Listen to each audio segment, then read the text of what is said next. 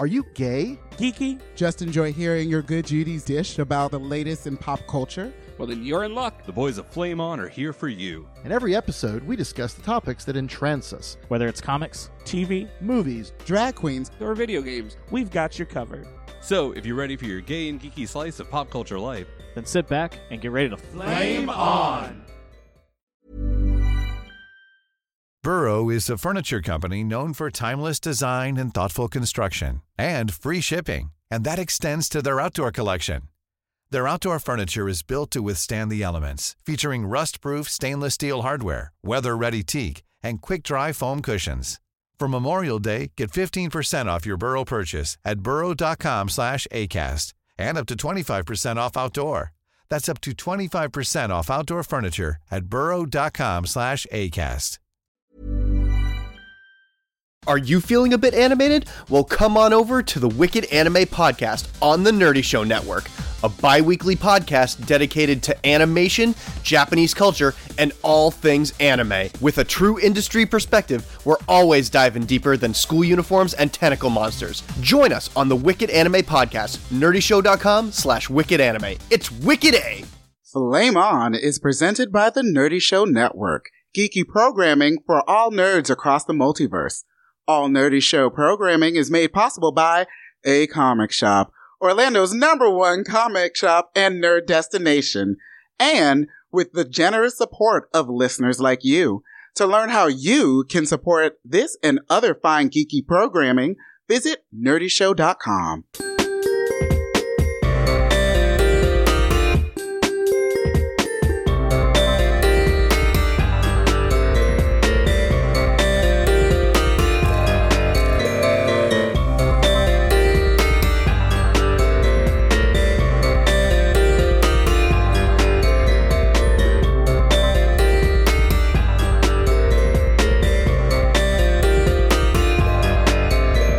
Flame on. what's going on, everybody? This is Pat DeBear here with another episode of Flame On for you to listen to in the month of July 2019. I am joined here by a couple of our regulars, and one more will be joining us in just a little bit. We have Eric. Hi. We've got Josh. Hello. We've got BJ. I'm moister than an oyster. And I have a shirt to help you with that. Maybe not help you with that, but help announce it to the world. And Brian will be joining us in just a little bit. Oh, you picked up the shirt? I did. I got it for you. Oh, my God. Of course. Well, you said get it for me now. And I said, well, I could pick it up. And literally, shirt? the funny part was as I was going through the stack of shirts, everything is in size order. And it went small, medium, large, 3XL. And I was like, oh, I'm going to have to text BJ and tell him we don't have the shirt. Oh. And then the last shirt on the stack was an extra large. It was meant for me. And I was like, oh, it's like they just hit it for me. So we'll have to take a picture of that shirt and show it off on our social media. Yeah. Big shout out to the men's room in Chicago for providing a moist shirt for BJ to wear. Yeah. Anywho, it is July 2019, and with the humidity here in Florida, as soon as we step outside, we're pretty much all instantly moist. Oh, my God. It's the worst, you guys. It's the worst. The dog days of summer are here, and they've sat their sweaty asshole right on top of us. What setting do I have to put this air conditioner on? Power Ranger? That's still my favorite summertime video. We are here to talk about the pop culture things that are tickling our testicles. I like how you look directly at me when you said testicles. Like something inappropriate's about to be said, but it's like I just spoke the word directly through you. These are the things that are tickling our fancy this month that we want to talk about. And because it is such a hot topic, not the story, we don't want copyright infringement, because it is so loved by some of our cast members, instead of just one person presenting this first topic for us to discuss, we're going to have two. Eric and Josh, why don't you tell the listeners what our first topic is going to be? It's Stranger Things. Actually, I feel like we should just start singing the Never-Ending Story. Oh my god, I'm obsessed. Never-ending story. Oh my god, you see that picture of the little Falco? It's like, for you to get home, just know that it gets really big. Oh yeah, I was like, I want one. So Stranger Things, yes, this is season what? 14? Season 3. Oh, season 3. Was this season shorter than 2? I feel like it was. It was shorter by one episode, but Oh, it's okay. the same amount of episodes as season 1. However, the last 2 episodes were actually over an hour long. Okay, I wasn't just dreaming that then. Okay. You were dreaming of A White Christmas? I'm dreaming of about a certain sheriff. I'm dreaming about Daddy Horror giving me a white Christmas all over this face, Back off. painting my walls white, Mine. Your sugar walls? my sugar walls.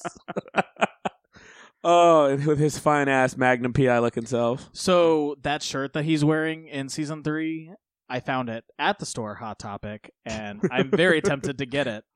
Officially licensed Stranger Things merchandise? Yes. Of course. And I actually wasn't sure if they were even going to have it, but then I was in Hot Topic the other day, getting a couple. Pops? Yeah. So they released a wave 2 of Stranger Things, so I picked up a couple of those. But I saw it; they didn't have my size, so I didn't get it. But it's $40. So that's Extra the only. medium? That's the only. They were out of extra medium? Yeah, all I had was like small, and then one medium. I need I need an extra medium. That's my size. Medium. Not just medium, extra medium. Extra medium. Because she's so extra. Okay, so tell us about season 3. I only saw season 1, so I have no frame of reference for season 3 at all. So go for broke. Tell us all about this. Spoiler warning! Spoiler warning! Spoiler! We don't ever usually do this, but I mean, if you haven't watched Stranger Things, I mean, it's only been out for a short time. I will be completely upfront with our listeners. Usually we try to keep the magic alive, but here's a little peek behind the curtain. I am not going to be in town in the week that this is going to drop. So we're recording early. So oh my God. This has only been out for a week now. It dropped on the 4th of July, 3 a.m. on the July 4th of 3rd. It's been 7 days. Okay, so it's been a week. And apparently they just released some figures that it's not only the highest rated Netflix show ever since Netflix Inception started doing their own series. It is also their biggest show on and it has been the season 3 has been completely watched within 4 days. In less than 4 days, people have watched all of it multiple times. Myself included, since I've already watched it twice. Girl. I'm not even. Obsessed. It's so good. So, a week has gone by. So, if you need to turn back now, skip ahead probably about 30 minutes, or just come back once you finish watching it and listen to this discussion. All right, boys, spoil the fuck out of season 3 for us. Yay. So, season 3 picks up pretty soon after season 2 ended. It's like 6-7 months, right? Yeah. But we have Russians now. Which was pretty much mentioned in season 2. So with the introduction to, what's his name? The conspiracy theorist. I can never remember his name. Murray? Oh, yeah. Greasy Daddy. Greasy Daddy, yeah. Yeah. So Murray, he's the one that approached Hopper in season 2 saying, there's stories of Russians and this Russian girl who has telekinesis and so that was kind of like the first nod towards the Russians. And at first in season 2, while you're watching it, you're just thinking, oh, he's a conspiracy theorist, it's fine. But turns out there was a little bit of truth. So now the Russians are actually here, and season 3 starts in Russia. Yep, with them trying to reopen the gate. Right. Yep. Well, they're trying to open a new gate. Correct. In Russia. So they have a particle accelerator trying to open it, but it created breaks. Barry Allen the Flash. So it actually breaks the accelerator and it vaporizes all the people. Oh, they gooey. Oh god, that was so good. They gooey as hell, y'all. So it then skips ahead a year, and then it takes us all back to Hawkins, where now it's July of 1985. Yep. And malls exist now. Oh, I love them all. The product placement in this season is Let's go real. Oh, to the mall my gosh. today. All of the glorious 80s mall. I cannot get that song out of my head every time I think about that mall. That's Oh my all god, I sing. Sam Goody, the Oh, original yeah. Gap. The old Gap logo, Burger King, the Oh. Taco Bell. Oh my god. I don't know how they acquire all this 80s logo goodness, but Well, they've I mean- they've actually gotten like they're partnering with all of these other companies because Stranger Things has become this huge marketable thing. right. So everybody's doing something. Like I think Burger King has an upside down Whopper, which let's be honest is kind of stupid because it's Yes. literally just upside down. Right. Um, But I mean, it Josh has it- bought 17 of them since It- this. I haven't this had a come out. Whopper in 84 years. It prompted Coke to re-release new Coke. Yes. I mean, it's I've never which is- had it, and I've been wanting to try it. It is only available at Walmart, so if you want to get some, you have to go to Walmart to get it. Ugh. I know. I'm about to make a trip, hopefully this weekend, so I can get some. Girl, they could put But- out. They'd be like, "Here's some Stranger Things depends." Josh is like, "You know what? I can pick up a pack. Why not?" I do not have incontinence issues. I do not need them yet. But maybe. No one said anything about incontinence issues. Yeah. Wear them Maybe for- that's your fetish. wear them for style, Don't not for function. don't kink shame me. I didn't say nothing about kink shaming. I was just pointing it out. If there's a good deal, maybe I'll get them and set them in storage It's for buy when two I get one actually free. need them. Josh is like, okay. I could use them in 40 years. Josh is gonna get into infant play just so he could wear his Stranger Things depends. Like, can I get some saran wrap while I'm here too? Thanks. Okay, thanks, bye. Okay, so where are the characters at the start of this season? Mike and 11 are making out all the time. Teenagers. And Hopper's angry / jealous about it. Yep. Because he ain't got nobody. There's been a lot of talk with the first 2 episodes being at a slow pace. I didn't really feel that it was slow. I thought the whole entire season was perfectly paced. And I think the first 2 episodes is really just to kind of bring us back, reintroduce us to our characters, because it has been about probably a year and a half at this point. Yeah, because a year would Yeah. have been Halloween time. Right. You know, and so you've got, which honestly is the longest period of time without any upside down drama. But you know, we our characters have kind of like returned back to normal life. You know, like they're all exiting adolescence, becoming teenagers, and with raging hormones. And Well, and hearing 11 talk normal Oh, is a bit it's- off. It's odd. it was weird at first, but It was weird I at got kind of first. used to it. And I was actually kind of hoping that we would be able to get actual dialogue from her instead of, you know, just fragmented, Yeah. incomplete sentences. So it was really excited to see that progression of, I guess, Her character? yeah, development. You know, Yes. So the moms, all the town moms love hanging at the pool because they all want to see thirsty. Billy. They thirsty for racist Billy. I didn't- especially Karen. I didn't forget. Oh, yeah, because Karen's husband is so boring. I feel a So little bit bad for boring. Karen. But at the same time, she's a good egg. But I feel Karen Byers. No, not Byers. Karen Wheeler. Wheeler. Yeah. Yeah. Karen Wheeler. Honestly, next to Joyce, I mean, Joyce, as far as the parents go, you know, in the show, Joyce is still a little neurotic, but with Karen, she's actually like a good mom, and she's a little bit more involved than all the others, so she's about the only parent. She's still oblivious, but I Right. mean, like, Yeah. she has a good presence. And honestly, that bathing suit though was fire. Loved it. Oh, Karen's. Oh yeah. That was 80s tastic. Like It was great. women just wearing pearls and makeup and shit to, To the- to the pool. to the Because pool. they're And not heels. Because they're not actually getting in the pool. Right. We're just gonna put on a onesie and some heels They're and some there- pearls and They're there for their Diet Coke break, insert product placement here. right? Gotta bring that money in to make the show. Oh, really? Because I mean, the budget was actually really, really good. I think with all of that product placement and all of those partnerships really helped. Yeah. Because the detail in the CGI was like really good this season. Yeah. But I mean, as far as the story goes, I mean, it is definitely by far the best season to date. Yeah, I liked it a lot better than 2. 'Cause, I mean, you do have the real world drama of, okay, a mall moves into this smaller town and is killing all the mom and pop stores. Mhm. So you have that, which just kind of plays second fiddle to Right. all of the crazy. I'm sure there's some sort of like deeper meaning behind it, behind the whole Starcourt thing and the whole killing of the smaller businesses. I mean, that was just the way things were happening because you had the rise of Walmart, you had the rise of malls in general. Yeah. The one thing that I really appreciated about the season was everything about Hopper's it. shower That scene. shirt was. Ugh. Oh.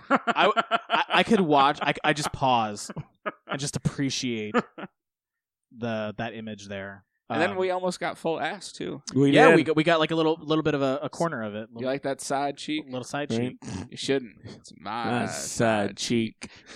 Oh yeah. But yeah, no, it's I just need Joyce and Hopper to do it. Like the whole season I'm just like I just need you to just do it. Joyce, do it for me. Well, I mean, like Murray was kind of like talking to them about it, just like he did with Nancy and Jonathan, and he wasn't wrong about that. So Nope. Murray, the matchmaker of the series.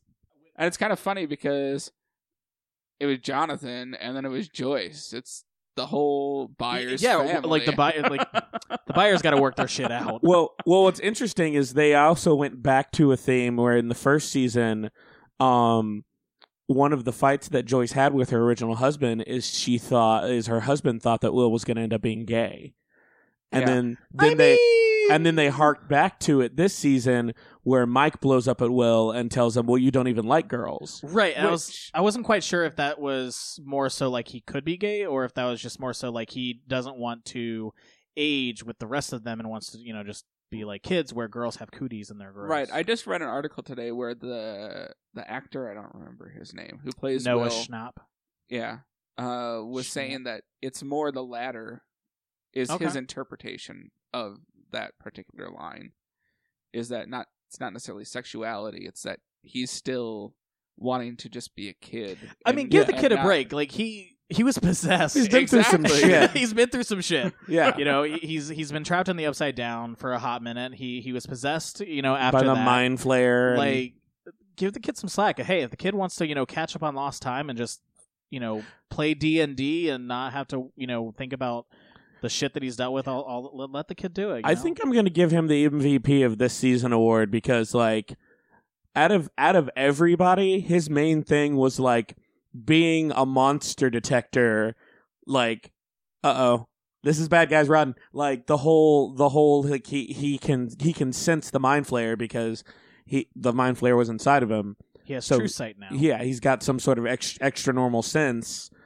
His sensitivity to like anything from the Upside Down, which was actually kind of a nice little plot device. Oh, absolutely. Yeah. Remember when they released that first teaser poster where everyone's looking at the fireworks except for Will and 11? Oh yeah, and we were kind of like trying to break that down. I mean, obviously, 11, she definitely has that connection with the Upside Down, and Will being trapped there and being possessed by the Mind Flayer, he definitely has, that connection with it. So he is kind of on par with her in terms of, danger, like being able to acknowledge suss out issues and stuff. But probably my favorite character growth from seasons past and just through this season is probably Steve. 100%. Again, Steve was great. Oh my gosh. He had so many great moments, but the one that sticks out to me the most is when he and Robin are in the bathroom. Oh, yeah. And she comes out to him, and he just doesn't even cause any attention to it. Right, he just rolled right with it. He just starts that girl. Why would you like that girl? And he's just like, she couldn't even carry a tune. You're saying she's a good singer? Like they actually have an argument on why she was or was not cute. Yeah. And I really, really like that because his reaction was kind of one of the most perfect reactions. Because he totally set away all of his ego just to be there for her. Yeah. And which I think, Dustin, he had that brief conversation with him, like stop trying to, get with a girl who's going to help your popularity, like try to be with someone who you actually enjoy being around. And I find that Dustin's, pretty like wise and woke for his age. Well, that whole the whole C team. We had like a C team. We had an A team, a B team, and a C team. And the team of Steve, Robin, Erica, and Dustin. The Scoop Troop. The Scoop Troop was like absolutely perfect. I really, all their dialogue together. Erica being like, she's like, we'll call ourselves Team Child Endangerment. Child Endangerment. She's like, I want free ice cream for life. Well, I don't know if we could do that. For life. And I was, so Erica Sinclair, that was a nice surprise. Yeah, I was actually really glad to see her. But man, between the outfits, the costume design was everything this season. Erica was like Queen. Like, I was just enthralled.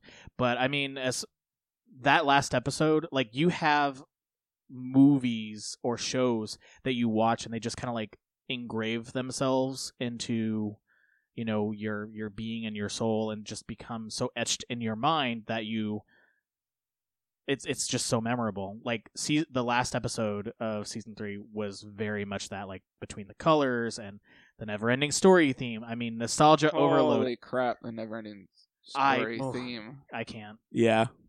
I was Dustin's surprise girlfriend. Susie Poo, Dusty Susie Buns. Poo, Dusty Bun, yeah. So, having watched the 3rd season, what do you think is going to happen with season 4 if Netflix picks it up? I don't think they can go back to the Upside Down as a plot device. I think there's got to be something supernatural in the regular world. Right. So I mean, they do have that one Demogorgon. Yeah, so Russia has a fucking Demogorgon. Like, I don't know what they're going to do with that or how they got it, but I definitely think the next season is going to take us out of Hawkins. They certainly referenced the cage that was there in the tunnels multiple times to just be like, and in the background it was very prominently pointed out. Like, how tall did you say that thing was? Like, I think it'll be interesting because there's still a handful of mystery left, because in season 2 they actually left. You had the Eleven's little side adventure, and you had her meet. I think it was Kali. Was it 9 or 8? 8. She was number 8. So you still got 9 other. There's 9 other potential experimented on children out there. And then on top of that, one of the lab attendants that 8 was after, he said that her father's still alive. So you still got that whole thing, and then you've got the whole thing with Elle, like, wanting to recover her powers. Yeah. So there's a whole, and then the American that the Russians have, which everybody's hoping it's Hopper. So I actually, nice. I don't think it's going to be Hopper, to be honest. I think it might be Brenner. Because Brenner didn't really have, like, this definitive exit. And the biggest question that I've been asking myself is, how the hell did Russians find out about the Upside Down and the Demogorgon, and why did they come to Hawkins, of all places? Yeah. How did they know it was Hawkins? Right. So, I think Brenner might be that connection there to kind of bridge those two together. But I don't think that Hopper's dead. Now, think he jumped up into the Upside Down right before that thing exploded? So there were theories on that, but to be honest, like the gap from where he was standing on the platform and the gate, it was so far, like, I don't think he could have jumped. But what I do think is, as crazy as it might be, I think time travel might be involved, because they had a really big presence. You're right. Back to the Future. Yeah. So perhaps, like, either it transported him, like, maybe that explosion, like, transported him to Russia. So maybe he might end up in Russia. Yeah. If it is him in the cell, like, that could be how it happened. Or, perhaps something involving with time. But either way, I don't think Hopper's story is done, and I don't think he's gone. Yeah. That'll be the story. Elle has to go to Russia to rescue Hopper. Which honestly, I would be really excited for. I'm down for. I think, because I do think we're going to leave Hawkins. They did say that they picked it up for a 4th season, and I believe they're. Was it confirmed? Yeah, and they said, I think they said that they were going to the fourth season will be the last one. So that I'm not sure. Originally, they were talking about 5, but they would, like, if we get to 5, like, I think that's pretty much where we're going to stop. So, what were your favorite influences that you spotted throughout the season? Like, so obviously, The Thing was a big influence. Yeah, and this season, Back to the Future was really big. Yeah, The Terminator. Oh yeah, that bad Red buff Dawn. Russian. Yeah, there were. I mean, honestly, the 80s references were abundant in this season. Huge. This season? All season. This season? Every I've season. only seen one. Every season is very nostalgic and has a lot of references, but I feel it's in the 80s. It should be. Right. I feel like season 3 was like I think it had more. It had a very strong point for 1985. Like that was the thing is like they're very good at picking the specific things for each year. 100%. Like with season 2 on Halloween, the boys dressing up like the Ghostbusters, right? Because exactly. 1983 is when the Ghostbusters came out in theaters. So it's like, or it was like the late half of 1982. But either way, it was like. So I think it was like 83 because it was a year between season 1 and season 2. Yeah. So that would have put it in 84, and it was like roughly 8 months between season 2 and season 3. So now we're in like 85. So I think like that was 83. Yeah. So it's but they're very good. Like 1985, like that was a year where like the malls started like popping up everywhere.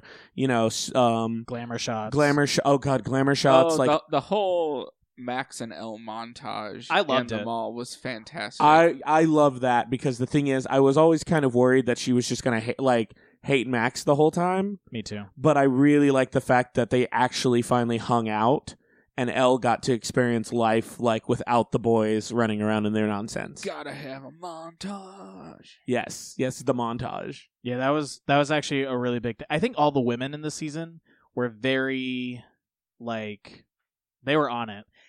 One of the biggest things I liked about this season was that you got to solve the whole mystery, get rid of the big bad, and Elle and her powers actually didn't have as much to do with it as it has in the past. Like the kids and Hopper and Joyce, they all managed to do it themselves.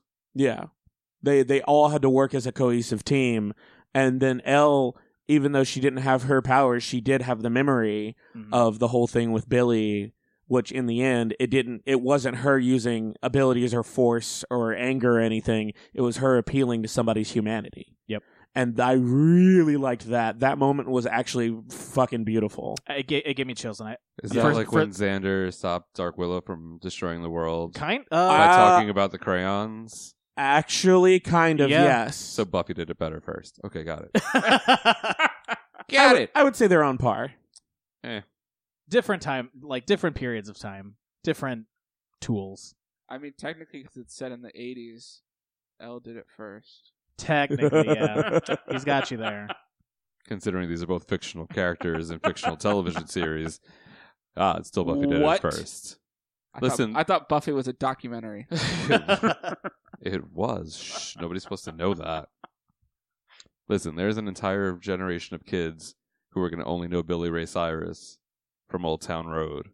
And that breaks my heart. My achy, breaky heart.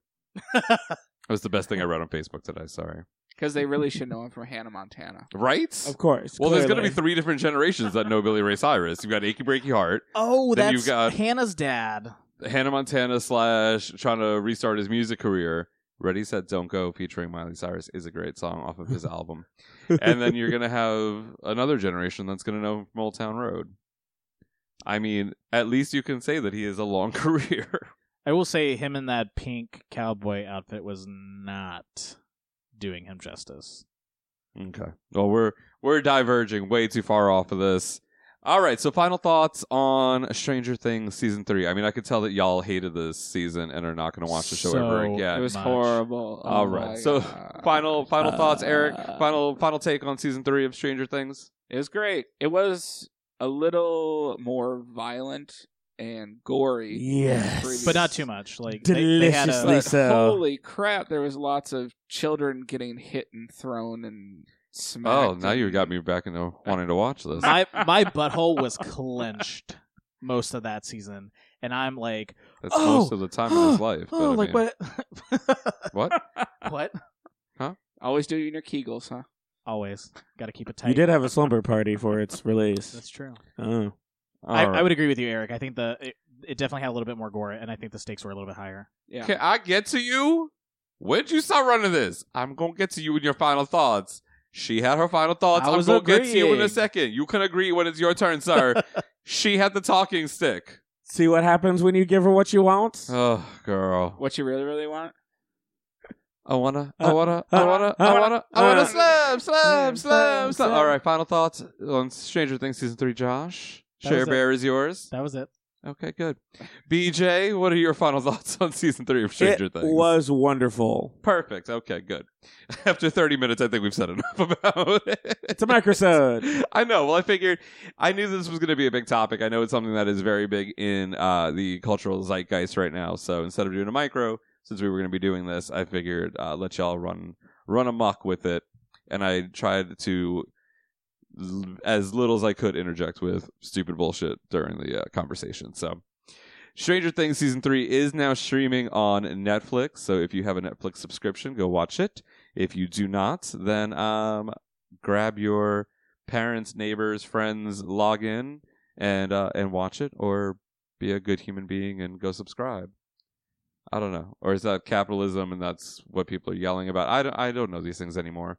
I'm at that weird age where I'm getting ready to start shaking my fist at children on my lawn. Get off my lawn! I've already done it. I did that like 2 years ago, so I'm trying to... Why stop now? I know. I'm getting there. All right, so our next topic is going to be presented by BJ. You guys want to know what it is? What is it? It's Spider-Man Far From Home. Which was it? The song wasn't in the movie. Again. The whip. Spider-Man, or as I like to call it, Peter Parker, once again cleaning up Tony Stark's messes. You're not wrong. Because I get... Are you sure it's not Night Monkey Far From Home? Night Monkey Far From Home. Okay. Night Monkey cleaning up Tony Stark's messes.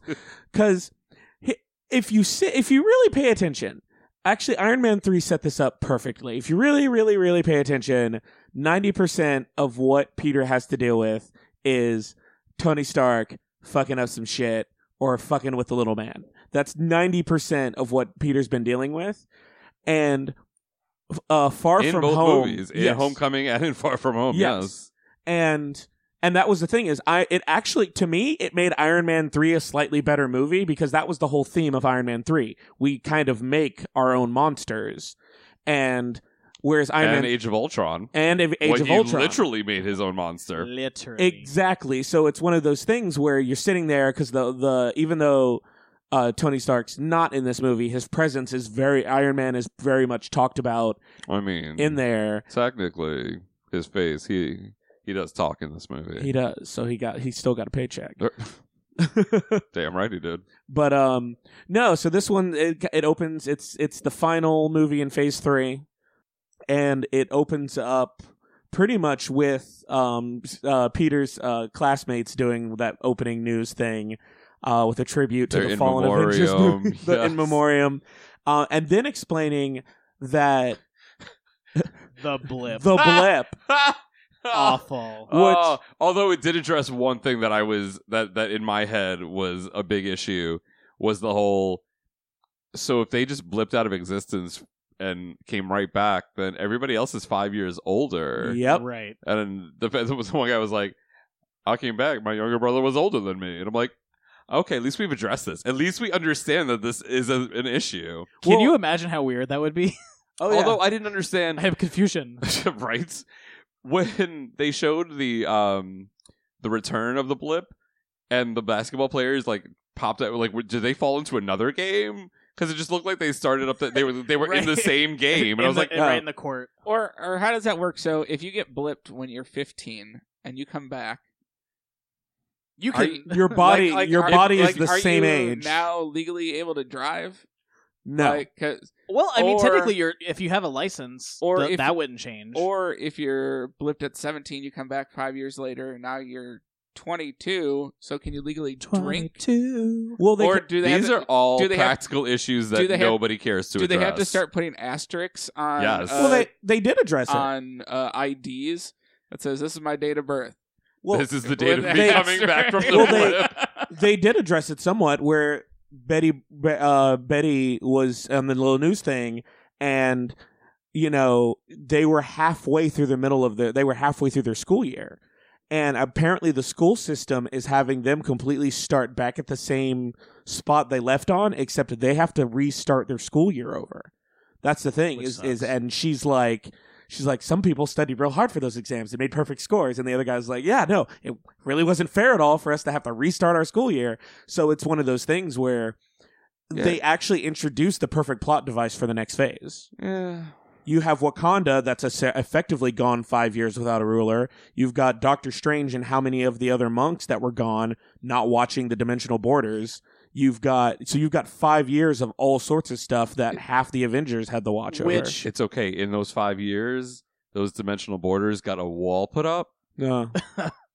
And Mexico paid for it. It's fine. Okay. No. It's fine. So I think in terms of Doctor Strange, I think Wong might be the current Sorcerer Supreme.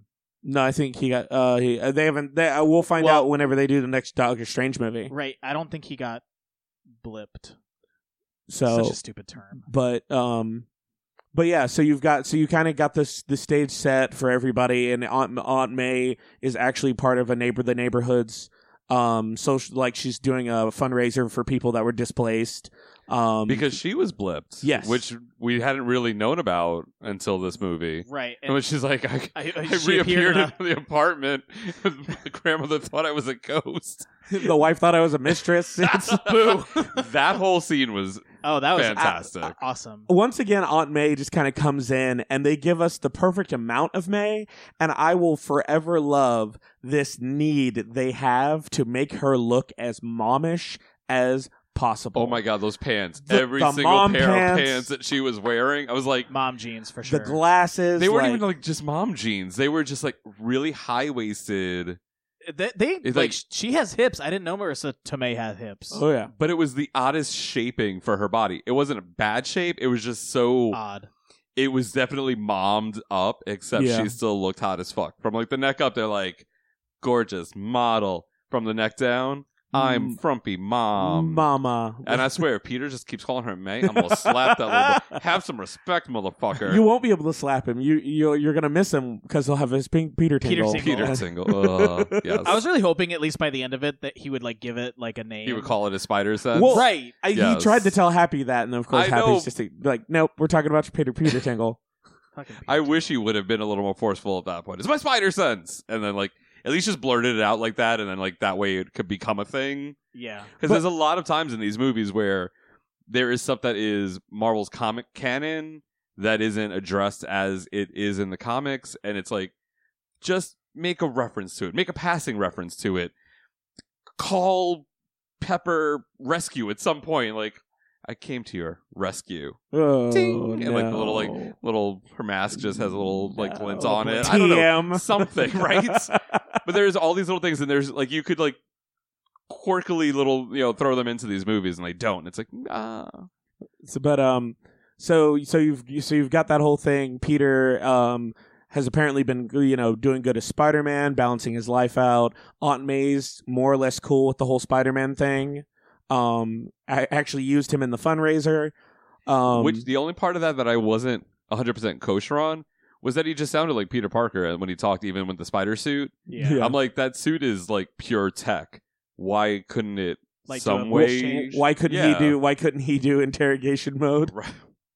Something, anything. Thank you for being here. It just it was very weird that like he has a very distinctive voice, and it's like nobody else has heard him talk.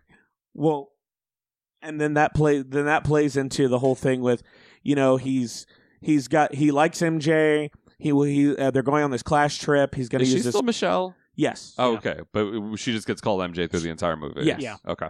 Michelle Jones. So they're going on this Clash trip. He actively. This is one part of the story that I didn't expect him to hark so much on, is that he actually wants to take a moment to just be. He just wants to be Peter, which is something that always usually happens in the Spider-Man comics, which they like. I never thought the movies touched on because it's you don't have a lot of time to tell that story. But this movie did a really good job of like showing Peter Parker being like, okay, I just lost somebody and yet another person that's a father figure, and he's got to make that choice of whether or not he's going to be a hero or if he's going to be Peter Parker or if he's still going to continue to try and balance his life. Because then you have Mysterio and Nick Fury and Maria Hill kind of come crashing into his world during the trip. Which the whole thing with Mysterio, we all clocked it. Oh, yeah. But I love the little twist. Not all of us. Well, hey, some of us over here were sitting there going, "Oh no, he's going to be from an alternate world." I gave 2 scenarios. 2 scenarios.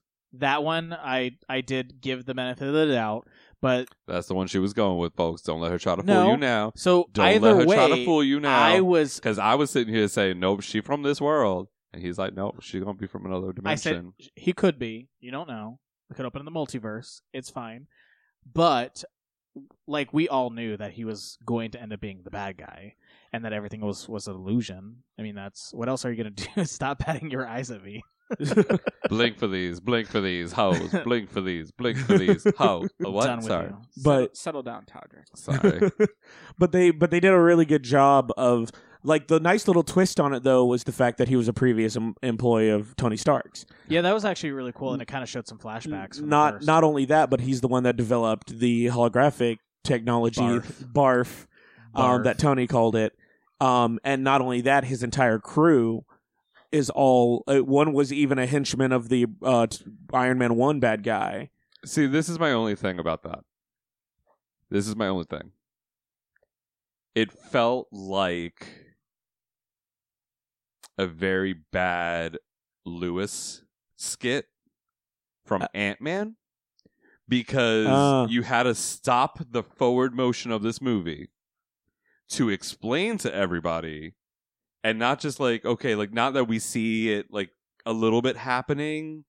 We literally are fed the same lie as everybody else, and that's in this story. And then you get to a point, and we're like, hold up, here's what's really happening, and they walk you through every bit of it. I like that they were like that. I like the crew. I liked why they were all together and doing this. I have no problem with the plot itself. I didn't like how it was executed at this point of the movie because So you had a dead stop that movie. Would you have preferred flashbacks at the very beginning before the real Peter Parker stuff started to show the formation of what was going to happen, or do you prefer there being the twist at the end? I think if it had played out a little bit more and then maybe given some bits and pieces, like the way it started to unravel, like it worked fine. Like, okay, then this piece is here, and this is how this one character kind of is starting to tie, like, piece other things together, and like all these parts are starting to like gel and come together, and then it's like, okay, but this is like right after we have just stopped all forward momentum to go, here's to you, Jill, and like here's your backstory and what you did for this plot, and here's to you, Tom, and here's your backstory and your part of the plot, and like literally like just having to go piece by piece through this whole thing. Like it was a cool reveal when he finally gets Edith and drops the illusion, and then it's like, oh, okay, like here's the point. Like I did my damnedest, and I did not read anything before going into this movie, and that's why even with my crazy schedule the last couple of days, I went and I saw this movie before we're doing this recording, because I keep seeing all these like Nick Fury post-credit scene explained and about this, and I'm like, I'm gonna get something spoiled. Damn it, internet! And I'm like, I didn't click on anything. I'm not watching any videos about stuff, like whatever. So I went into this cold, but figuring, okay, Mysterio's obviously the villain. It's Mysterio. If you take Mysterio and you invert his character, I'm kind of done with you right now. Like, get your shit together. And I would have been okay if he had started as a good guy, but then turned into the villain. No. That's how he was originally introduced. He was originally went posing as a hero. This whole storyline is his. Yeah, it's because he had monsters that he had illusions, and he posed as this hero that saves the city or whatever from these monsters. So this is basically his comics origin story, which is cool. And I was fine with them playing with that. Yeah. But with the fact that he was a villain the whole time, or he's had this whole plot this whole time. Yeah, I just wanted there to be something less clunky right at that point, because it was almost like first half is done. Now here's the start of 2. Yeah, you didn't want the sort of cinematic pause. Yeah, I didn't need to be spoon fed the whole thing. Like if they were, where they have that scene where they're doing this whole thing with these, where they're creating the battle, that next battle. Yeah. Like if they had started in some way, shape, or form, kind of talked about it that way or something. Yeah. That was less clunky. I think I would have appreciated it more than just. You mean like without that bar scene? Yeah. The bar scene was fine, and when the bar illusion went down, fine. Like, okay, cool. Just all the chatter. It's all these flashbacks. Cheers to you for this, and well, because it literally had to spell out this was your part of this plan. Yeah. This was your part of this plan. This was your part of this plan. Even if it had just been like, Joe, you were screwed over for this, and fired, and you were like, had it just been in conversation, and not with all these flashbacks and not all this stuff, where the movie had to stop forward momentum to then show you back plot. Yeah. To then start back up again. Like, I just felt like it did not need to have that. How would you have felt if he had just did his own and then just summarized everybody, that like we're gonna get back by, this and this. Like if they had just stopped at really him and not gone through 5 people? He didn't like the pause. That's the thing. That's the pause. Too much the way that it was. Yeah. I don't know how I would have felt if it was just one. I just think there could have been a better way to introduce all of these things. Yeah. Or had they just talked about it and, Tony screwed us over. Because like, even at the beginning of Homecoming, like there was scenes that had the whole thing with the cleanup crew and that stuff. Yeah. Like it felt different. And you didn't need to stop in the middle of it and be like. And Tony Stark's the one that created that government agency that went and screwed those guys over. Exactly. No. That's absolutely correct. And it felt like so much more of an organic way to introduce all of that into the story, rather than dead stop your story to then show these, flashbacks where you've now inserted people into previous scenes of movies or now shot extra things or whatever. And it just felt like it was too much to basically separate first half of movie from second half of movie. Mysterio is good guy, Mysterio is bad guy. Like it just felt like too much of a break for me. Yeah. Maybe just me. I'm not saying it was a bad movie. I'm not saying like I said, I liked the plot. I just didn't like how that part of it was handled. No, I would actually agree with you, because I mean, when I was watching it, I kind of struggled for that first half. Like even with the elementals, I was like constantly thinking to myself, this can't be the actual story, right?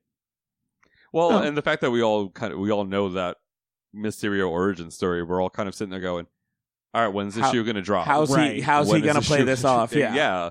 How, like, they've got to show us how this. So that's why I liked when the illusion came down. I liked that. Oh, that was a fantastic scene. That whole scene, like them talking to each other, even him putting the glasses on. Even his body language was different. Like everything came down. He so echoed and mimicked Tony for that whole thing. Because at one point I was like, either Peter's really sad and missing Tony, or he's really turned on right now. One of the two. I was turned on. Yeah. I wasn't quite sure about Tom Holland in that scene. Although I do love the fact that he now just refers to Jake Gyllenhaal as his husband. So yeah. But yeah, so like it was just a matter of waiting for that shoe to drop, because you knew it was going to happen. Yeah. Although I did love the fact that they actually referenced this as Earth 616. So that was my favorite little Easter egg, or like comics nod to the comics. Although this is really more the Ultimate Universe. So, Well, and that was the thing. That was the other thing about the blip, is that now Miles exists in that universe, and now he's 5 years older, so he could already be going to the same school that Peter's going to, and they just haven't they could introduce him. So it's like it's something they could use later on. He exists in which universe? He exists in the MCU. Yeah, because Donald Glover in The Prowler. I know Yeah. the Prowler exists, but Miles exists on the 616 Earth also. Yeah. So I don't know how they were. Well, no, It's- the Prowler mentioned Miles in the Homecoming. He's like, I have a nephew that lives in this neighborhood, and I don't want these weapons going around. Yeah, they could use it as an Easter egg. They could use it to introduce him. If they want to, and whenever, because I know Tom Holland's only got one more movie left on the contract, assuming Disney doesn't throw a giant wad of money at Sony. I'm hoping that happens Which because they I'm should. Yeah. Mysterio said he was from Earth 8. Was it 833 or 883? Because if it's 833, that's where there's Spider UK, Yeah. where he's a Braddock. Spider-Man is a Braddock. And considering Braddocks have now been name-checked in the MCU, it makes my heart tingle. But if I get a Captain Britain, if I get a Brian Braddock in the fucking Marvel universe at some point in time, I will lose my shit. nice. I will lose my shit. Captain Britain is like one of my all-time favorite superheroes, so but that's just me digressing. But they but so there was so then you have the shoe drop. Mysterio's fake. I love the fact that Tony Stark is very much trying to, not Tony Stark, Nick Fury is very much trying to figure out some sort of plan for the future, because now he's got a whole bunch of heroes all off world or busy. I didn't love Nick Fury in this movie through most of it. There's reasons. Which, I mean, were we any of us really? I mean, I was kind of suspecting it, but I mean, no, I wasn't. I was thrown by the. Eric has not seen this movie and still has his ears on, so I don't want to spoil the post credits for him. He's trying to la la la himself. He literally like pulled away from the microphone as if that was gonna lessen the Protect hearing. him. He's like, if I'm back here, I can't hear it. I mean, even if I take my headphones off, I know you can still hear I can us. still Yeah. hear you talk. we loud as fuck. I know, but it's just like I didn't love his portrayal, and then it's explained. Yeah. So I mean, obviously we get a reason for it, but Yeah. But no, you've got that going on in the background, which kind of makes me want to rewatch the movie again. The Mysterio illusions were fucking on point. yeah. Oh, Holy fucking shit! Like, at first I was like, oh, okay, he's dropping the illusion, and then like realizing he's in an illusion within an illusion within an illusion. That whole thing that was fucking me up. Yeah. Oh, girl, when he stepped into the illusion and like I was like, oh, and then they showed him later on with the fishbowl on his head. Yeah. I was like, why does he have to have a fishbowl on his head? Like, I don't understand this. What I thought was interesting was the suit that he was wearing at that time, Yep. which is actually like what they wear in real life. Yep. I like I the thought- mocap suits. Little metal. Yeah, those. Yeah. Meta. Girl, Jake Gyllenhaal can wear anything, Mm. and I'd be a-okay with it. Mm. I was having serious daddy issues during this movie. I will just say that I loved like when he named the AI Edith. I was like, that's interesting. Oh. Oh, and the And then- acronym. Oh my goodness. What is it? Even Even- dead, I'm still the hero. even dead, I'm the hero. I'm the hero. EDITH. Even dead, I'm the hero. Which is what this episode's going to be called because I just enjoyed that so much. It was like Tony loved his acronyms. I'm like, yes, Yeah. yes, he did. But no, in the final battle, I friggin' like that is some of the best like final battle nonsense on every level. You've got the whole thing with Peter's friends being in trouble, which is one of like his biggest fears. You've got pretty much the perfect storm for a Or even before that, Yeah. his second to last confrontation with Mysterio, when he's in the illusion, like he's inside of the illusion world, so to speak. And then his costume is changing, and all these things are happening, and he goes to punch Mysterio, and it's a column, and like all of that was I thought that was amazing. spot Yeah. on. Like, just it was a visual mind fuck. Like there were points where I was starting to get a little dizzy because like everything is spinning so much. going so fast. It was like the scene from Doctor Strange, like the mirror world where everything was where that he fight that astral at the projects beginning, him. I feel like I need to be on. Oh, acid the to Mirror watch World that. one. the mirror yeah. world one, yeah, where at the beginning with what's her name? Not Kate Blanchett, Tilda Swinton. Tilda Swinton. Like it kind of felt like that, just ramped up even more because now you have all of the scenery changing and all these things happening. Constantly. And then when that kind of gets revisited again, when he's like, "You want the glasses? Take them," and all the drones come fly in, and then it becomes the illusion world again, Just and a that's when dark his Peter room. Tingle starts working, and he's like, "Fuck this, I got it," and he just starts beating the shit out of the drones as he's going through. That was incredibly done. I was very very impressed with that. So that whole thing.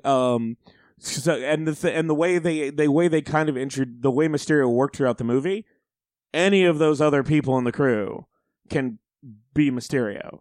Oh yeah. So like it's more of a title now. And if you notice between the end of Homecoming with the Tinker and the way his crew kind of ran off, they've almost got a perfect storm for like a Sinister Six sort of story. Oh yeah, I didn't think about that. Well, didn't we have two Shockers? We had the original Shocker, and then we had the second one who wasn't killed. So like, but that's to your point where they've already shown that like, oh, okay, well, we lost this one. Well, here's Gauntlets. You go for broke. Now you're the Shocker now. And you've got Matt Gargan, and technically the Vulture, even though it was Toombs, he was using a suit. Yeah. So there's no reason why there's no reason why the Tinkerer couldn't rebuild something like that. There's no reason why the Tinkerer couldn't hook up with the Mysterio's crew. There's a whole lot of villains and stuff they can do. This is the thing. And I thought about this going into the movie. I'm kind of mad at these movies killing their villain at the end of it.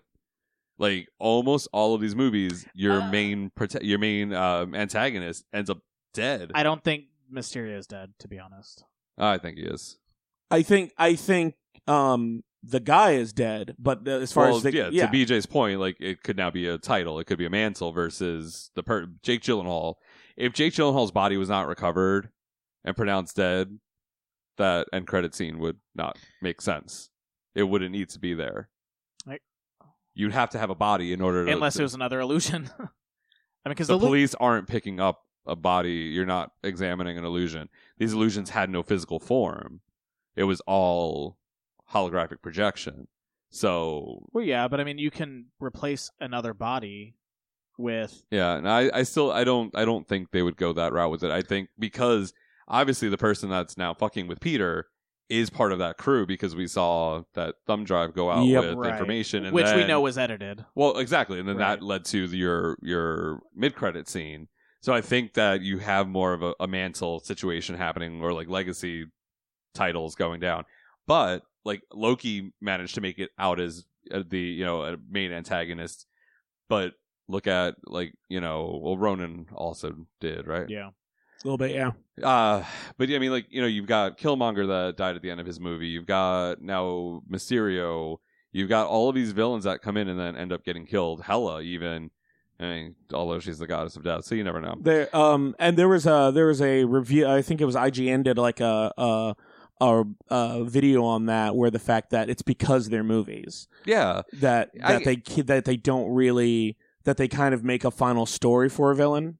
Yeah, I get it, but I would like it to be that person is still possibly out there, that could come back, and then you could do something where, because you have things like the Sinister Six, where you have these villain team ups, or Thunderbolts, or there's a ton of different ways that you could go with it, and it makes me sad that they keep on getting rid of these characters after one movie. I mean, there's always a potential to bring them back, because Killmonger's going to be in Black Panther 2. But you don't know how that's going to be. Yeah. And also to your point with Black Panther, you're saying with being without a leader, they've already talked about the fact that T'Challa will be passing the mantle on, more than likely, to Shuri at some point, whether it's in Black Panther 2 or Black Panther 3, with Shuri becoming the Black Panther, which I'm down for. To be honest, she's been in the comics, so there's precedent for it, and she's a loved character in the movie. So I think it'd be a great move for them to do. So I think we don't really need to go into the end credit scenes, especially I don't want to spoil it for Eric. Those are two really good scenes. Fantastic. So just to be super vague about it. Let's see how vague you can be. I was gonna say, I'm like, anytime anybody's like to be vague about it, this person did this to this person. Well, no, I was gonna say the person that appeared on the screen, screen was. So we will say this: everything. It's J. Jonah Jameson. That doesn't have anything to do with the actual point of it. Oh yeah, They bring J. Jonah Jameson, and it's the original actor. J. Jonah Awesome. Jameson is basically Alex Jones. That was so fucking InfoWars. It's an InfoWars It- type show, which it was everything I wanted. It was so InfoWars. It was unbelievable. It was fan-fucking-tastic. Because with the Spider-Man video game, Jameson has a podcast. Yeah. Oh, yeah. Introducing that character into different forms of media is one of my favorite modern Spider-Man storytelling devices. Yeah, I mean, I'm glad that they have updated with the times to be able to make it still work and still have some way to connect J. Jonah Jameson to Spider-Man. The Spider-Man mythos at all is pretty fantastic. 100%. So, okay. Let's give flame ratings for Spider-Man Far From Home. Eric, how many flames do you give it just from our description? 57. Yes, so good. Josh, what's your flame rating for I would say Spider-Man? 4.5. Cool. BJ? 4.5. Okay, I'd say probably 4.25.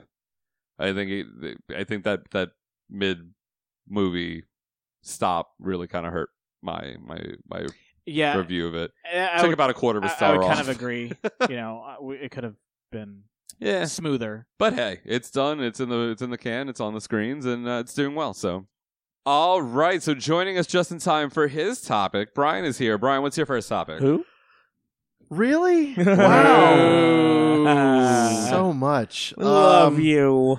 So I have been getting caught up on television, mainly because I have moments to do that for once. I actually finally got caught up on the Amazon adaptation of Good Omens. Ooh. How was it? Has anybody else either seen it or read the book? I have read No. the book, and I'm almost done with the show. Excellent. So this is a book that came out when I was in college, I think. Maybe even high school. It may have been high school. I don't remember. It was written by Neil Gaiman and Terry Pratchett, right? Correct. Terry Pratchett of Discworld, all of those amazing books, and Neil Gaiman of all the amazing Neil Gaiman books. Yep. They are great authors. They are very different storytellers, but this is a project. They were dear friends, and this is a project that the book they worked on together when Neil Gaiman was fairly young and had only written, I think, a little bit. But Amazon adapted it mostly because Neil actually had talked to Terry before Terry Pratchett died about, hey, wouldn't this be great? We should do this. And then when he died, Neil Gaiman was like, we need to do this. This has to happen for Terry, and he pitched it. And because of his work with American Gods being adapted on Starz, and other television work that he's been doing, he's like, yeah, we can do this. He adapted it himself. I mean, I'm sure he had some help, but it was mostly his efforts. And it starred, oh my God, what's Aziraphale's? I can look him up as we talk. He's Sheen. I want to say Charlie Sheen. Nope, not Charlie Sheen. Not Charlie Sheen. Oh, no, hold on. Michael Sheen. Michael Sheen. Michael Thank Sheen. you. Michael Again, Sheen. I they're all wanted to say common Martin names. Sheen, but I knew it wasn't. Right. It Yeah, was no- Michael Sheen. None of the American Sheens. This is a very Welsh Sheen. Is it an Estevez then? No, It's not the Estevez part of the family? That's not that random Estevez Emilio? variant. No? All right. So he's a Aziraphale. Aziraphael's an angel, and then David Tennant. Of course, we all know David Tennant from Doctor Who, Who is he? Broadchurch, whatever else. I don't know. Jessica Jones. Jessica Jones. Oh, very good, very good. So he is. Oh God, Crowley. Crowley, not Crawley. Crowley, who is I'm a like demon. Supernatural? What? No. But they're both one's an angel, one's a demon, and they are effectively trying to stop Armageddon. They have grown very accustomed to humanity, whether it be because they're trying to help humanity or tempt humanity, depending on the specific character. They are actively over the course of their time trying to stop Armageddon because basically the Antichrist is born, and then start to get triggered and set in motion, and then as they can, they are trying to screw that up without tipping off their hand that they're doing so. Well, from the get-go, they kind of screw up because just from being on Earth, they've kind of gone native. The whole Adam and Eve thing was the perfect scene where Aziraphale is chatting with Crowley, and they're just like, he's just like, where did your flaming sword go? Oh, I and love he's that. like, what? He's like, a flaming sword. It's flaming like anything. Don't tell me you already lost it. He goes, no. He's like, I gave it. He's like, what? He's like, I gave it. The woman was with child. I had to help her. There are beasts out there. So what you really see is Aziraphale is very much like actively concerned about humanity and trying to help them along the way. Crowley's not necessarily like taking care of them, but his idea of temptation is very modern, but also kind of like, okay, so he turns the big beltway around London into a sigil to chant the Dark Lord's name and cause some low-level demonic radiation. I mean, and that's a choice, like it's a thing. But I will say this: it's in a very star-studded cast. In addition to those two, there are many cameos, many actors who you've definitely seen in various American and British shows. It is, I don't know if it's faithful. In fact, it's been so long since I read the book. I have read that it is not entirely faithful, but deliberately so because they realized the ending of the book may not have made the best ending for a TV show. Yeah, I know I've heard they veered from the ending, but like the most memorable lines from the book are completely present throughout the movie and that throughout the show. And the most interesting thing is the show takes place in modern times. Yes, but whereas the book, it very much didn't. Well, the book took place in a modern era that it was written. Yeah, but they've had to update it a lot. Of course, what's funny is you still see like answering machines and you see cell phones, which they didn't have when it was written, but you see other modern things. So yeah, they've definitely done a good job of updating it.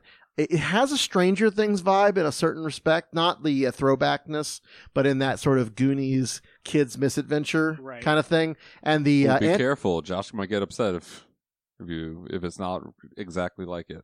Oh, well, no, I don't want. He's being facetious. I don't want you to. He's being a bitch. Oh well, I want you to picture what's the curly haired, the big hair kid, Dustin. So he looks like the Antichrist. Basically, the actor they picked is like kind of oddly chosen to look maybe like him. And oh gosh, there's just so many good things. The little girl approaching War and War being like, "Go home and play with your Dolly's little girl," and she's like, "I do not condone everyday sexism." Right. She resists the patriarchy. I mean, that was certainly not in the original text, but but hilarious. It doesn't matter if you've read the book. It's still a great, 8-episode, hour-long episode, eight episode thing. Yeah, it is a miniseries. I don't expect there to be a sequel. They do kind of lead it open enough that you could maybe do another thing, but I just don't think there needs to be for this. It is also, I should say, a satire of religion. So if you are very precious about your Christianity, you may not love it as much. But I have a feeling that if you are like myself, even if you have a faith, it pokes fun at some of the biblical Armageddon topics, if you will, and in a way it's pretty playful and fun, and even has a crucifixion scene.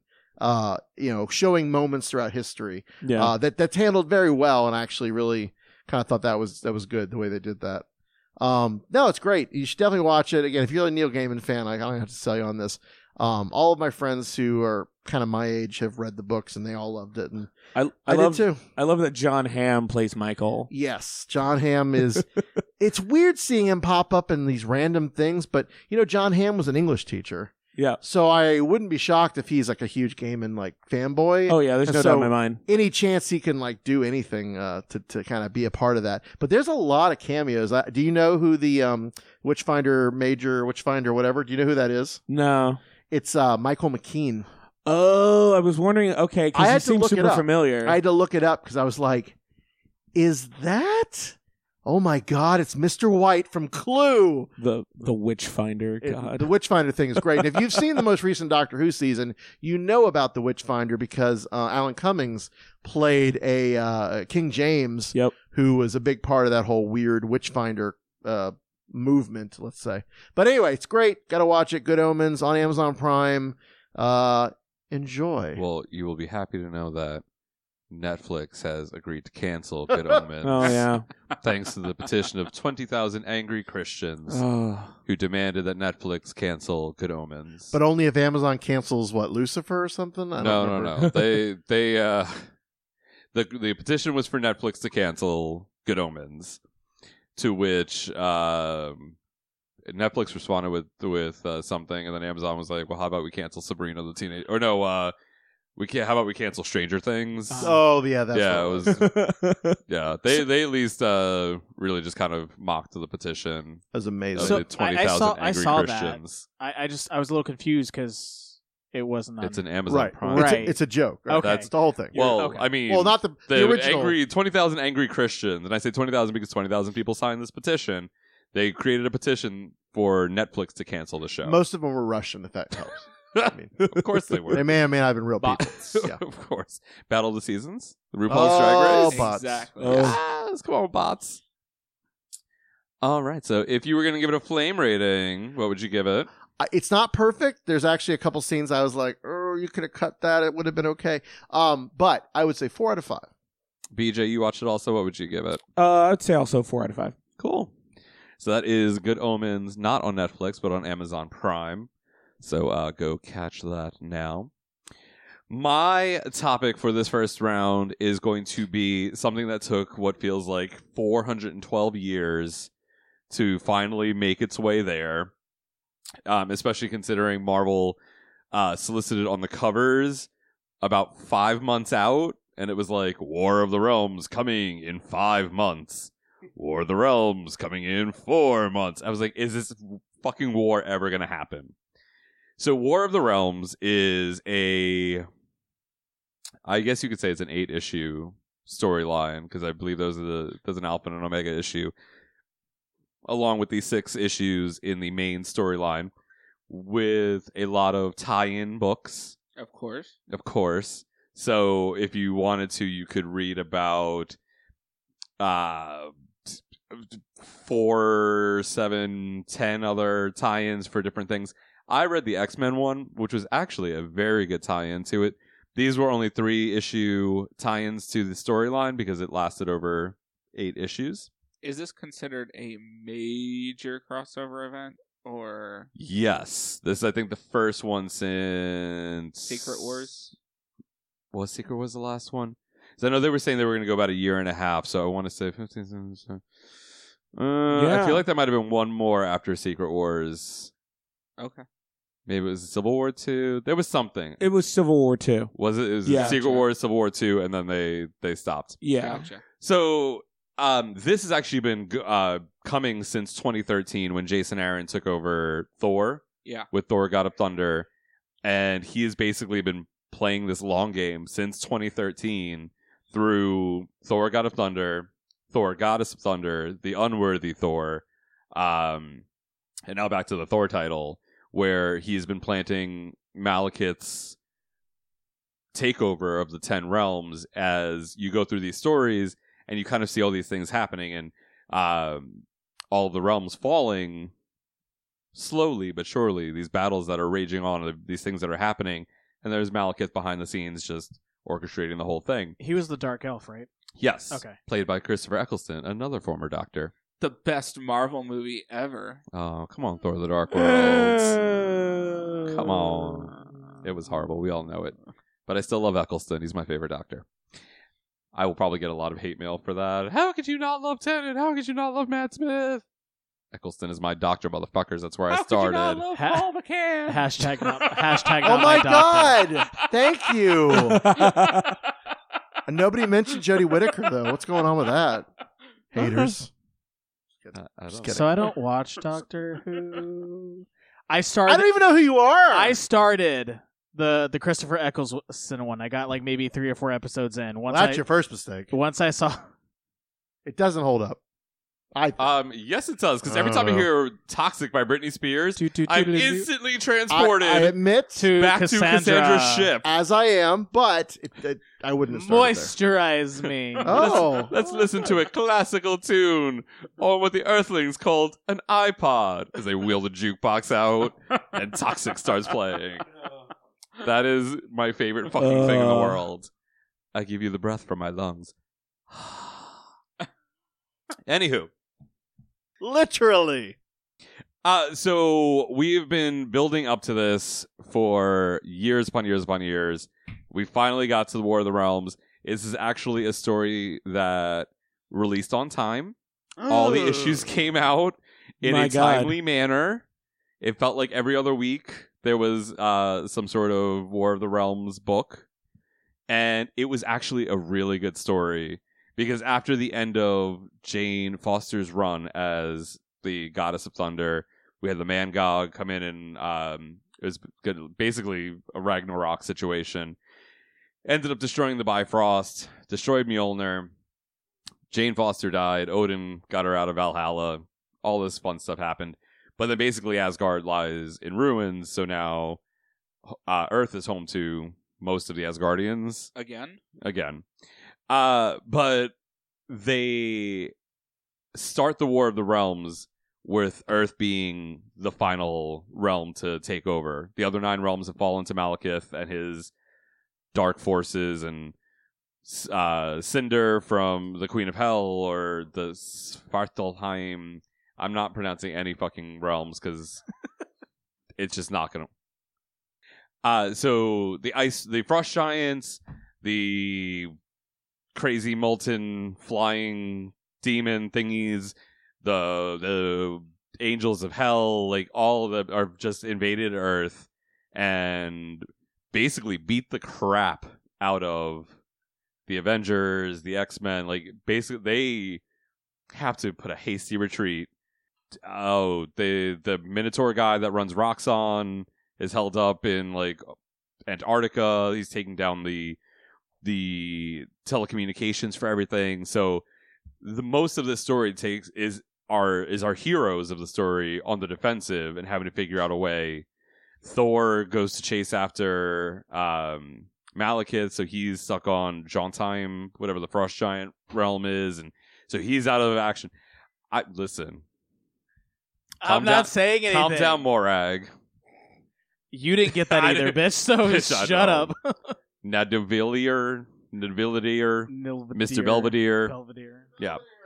So it takes quite a few episodes, quite a few issues for there to be any sort of advance for the heroes, and eventually Freya becomes the badass all-mother that we all know that she is. So she's still alive? Yes. Yay. Freya in the comics is still alive. Odin was almost killed because Malekith's assassins came in and stabbed him. They did the stabby. Stab. And then I loved that motion you just used for stabby. The stabby. Because, I mean, podcasts are a visual. They are. Famous. Yeah. Just imagine there were 2 gentlemen about 45 degrees from either side of me, and I'm just masturbating them. You're doing the double shake weight. Stabby. The double shake weight. This is as fast as it's going. I'm And sorry. slow. One of my favorite parts though is Odin is in his resting slumber to recover, and then he's like, I need to go after my wife, make sure she's okay. And Tony Stark is like, I got you, boo. Builds him a suit of armor. We got fucking Iron Odin, and it was phenomenal. It was gold. It was so gaudy. I think I'm tempted to read this now just for that. I was going to say, did he use... Because I was there... This isn't the first time Tony Stark has made, like... Was it like an Asgardian armor, or was it just like technological, like his normal stuff? Girl, I have no idea, because one panel, they're talking about it. The next panel, Odin shows up at fucking Stonehenge, where Freya's being held captive at the Black Bifrost. And there's just Odin like, I'm here, motherfuckers! And his suit matches his gold eye patch. Because he's had a gold eye patch for a while. Because in order to be an All-Father, you have to be missing some sort of body part. And Thor has the same gold patch now, doesn't he? In the comics? Like, I think I saw the picture. No. Really? Wait. Boy. Did he lose an eye? Boy. When did he lose? Did he lose an eye in this? I mean, I don't know if he lost an eye in War of the Realms. He lost an eye on the World Tree, or in the sun on the World Tree. Oh, that's right. Basically paralleling That's right. Odin's whole, Well, so- yeah. I mean, he's been missing an arm this whole time, so. Yeah, the army lost because Malekith cut it off Yeah. like a while ago. Yeah. This is after he became the unworthy. It was in the unworthy Thor. Yeah. Because he had been whispered in his ear. He dropped Mjolnir. It stayed on the moon. Yes. And then Jane somehow managed to be on the moon. I forget how that happened. And then Jane picked it up. Science. I think she just popped up there. The All-Mother took her there. Freya pick took it. her there? Yeah, Freya took her there. Freya knew Jane was Thor the whole time? Yeah. Oh. 'Cause It's been a while since I've read this. She I'm sorry, says this is All-Mother. years. There She needed knows all. needed to be a Thor that loved Earth or protect. That was she said there needed to be a Thor that cared for the Earth as much as the original Thor. Ah, gotcha. So Malekith's armies end up overtaking Odin, even in his Iron Man armor. And at this point, Thor is on Asgard. He's come back from Jontime. This is all, he's back. And Malekith basically tells him, I've got your parents. There's a spell around here. If anybody other than Thor tries to come through, it'll instantly kill them, and I will kill your parents. So then he's like, what do I do? So then he hurls himself at the World Tree, which is in the heart of the sun. And basically, wait, who does he have throw him there? Somebody throws him to it. I forget. Maybe it was... There was somebody. It was a fastball special. I want to say, and I know Colossus is like my first guess, but he gets hurled onto into the sun.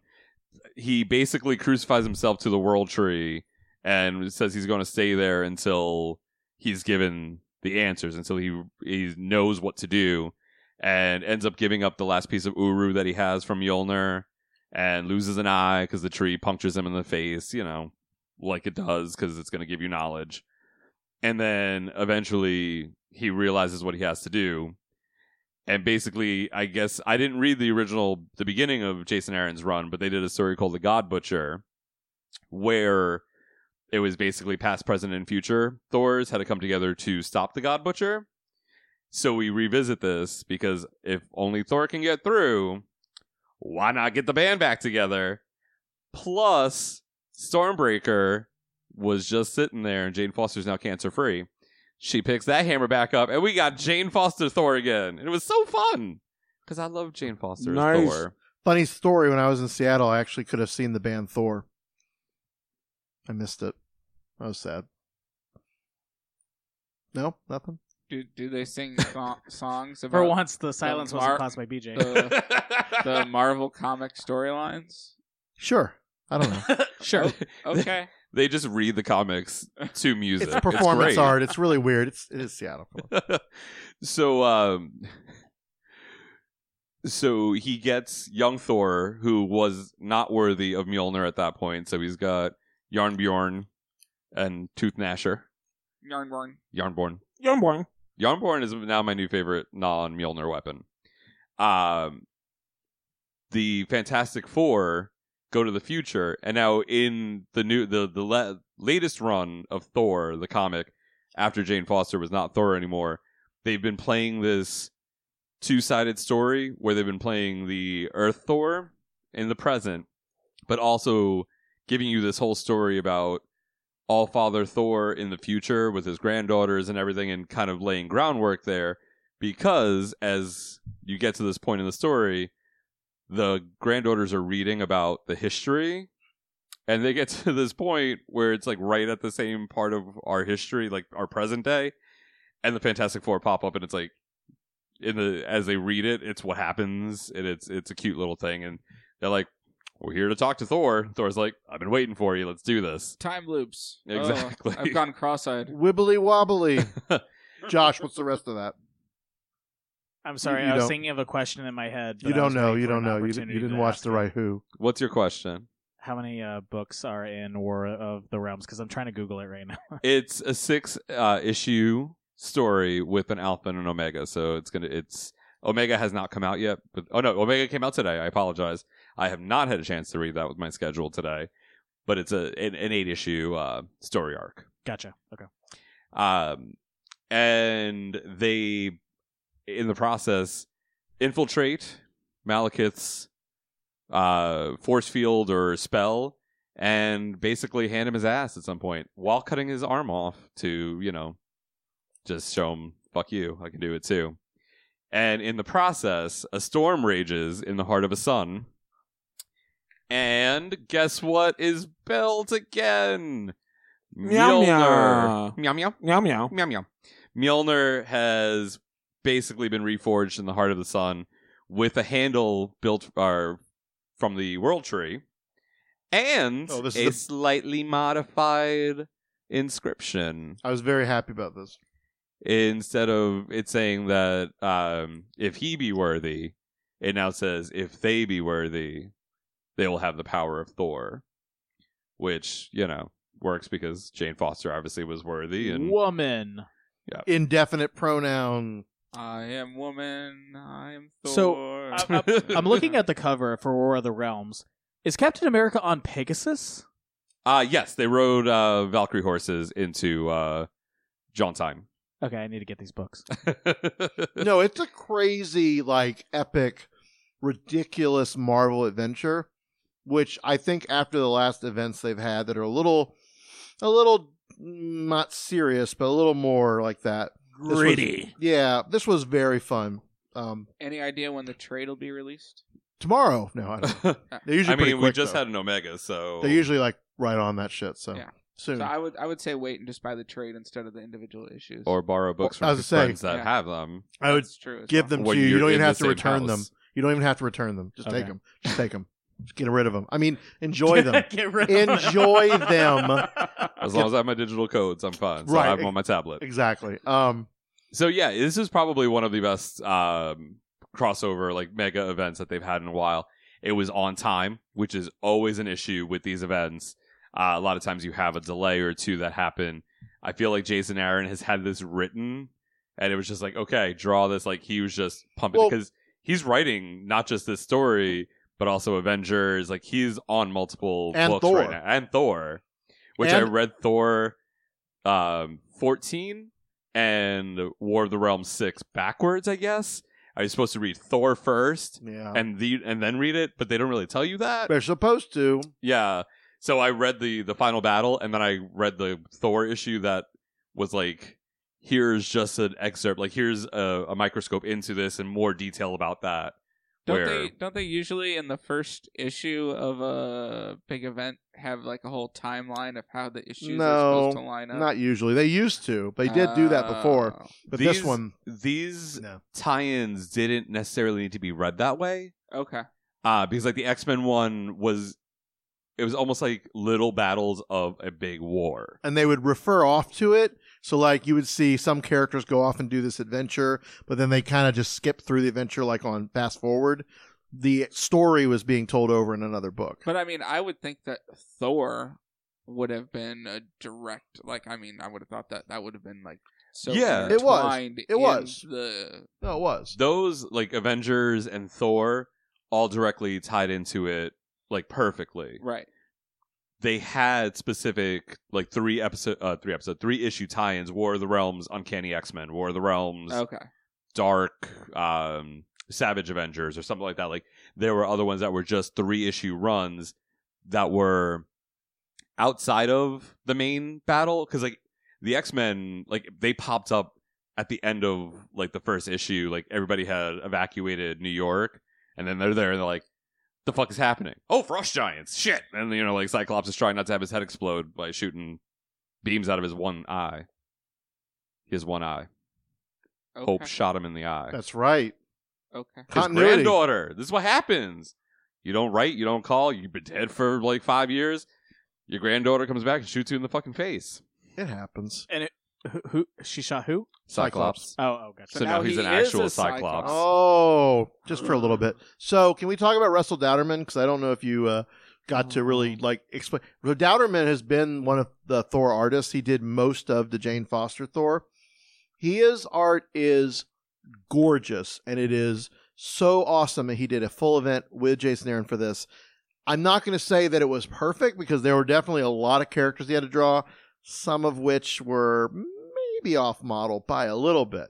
But like the Thor stuff was spot on. He redesigned Thor. He redesigned like pretty much all of the characters. It was epic. And if you like art, I mean, Jason Aaron's a great writer, but you can't tell the story without a good storyteller artist. Russell Dowderman, who's a delightful gay man. I mean, you can, because I like I like X-Force, the story they're telling, and that art is shit. But I mean, it's still... I forced my way through. It's tougher to read it. Yeah. You have to force yourself. You have to really like the story. Can I get an audiobook? But Seriously. But this was visually like a delight. Like Dowderman's very art good. is I saw amazing. the remodel of Thor, which is what I was thinking of when I was like, yeah, like with the eye patch. When you were touching yourself? Honestly, I probably would because he looks fine in that new one. So that remodel or the redesign is because at the end of this all, Thor ends up saving the world with Mjolnir and we stop, we kill Malekith and the rest of the Avengers teams have all like taken back the 7 continents and Earth is saved. And Odin tells Thor that he's proud of him and then basically, for a Game of Thrones reference, bends the knee and tells him that he is the All-Father. So now Thor is All-Father Thor. Now is Thor's daddy. Daddy Thor. Yep. Old King Thor, which that's a new series they're doing. King Thor, which will allow Jason Aaron to kind of wrap up all of this into a nice little bow. Because there's still a story to tell that he introduced in the Thor comic with the future Thor that we haven't finished yet.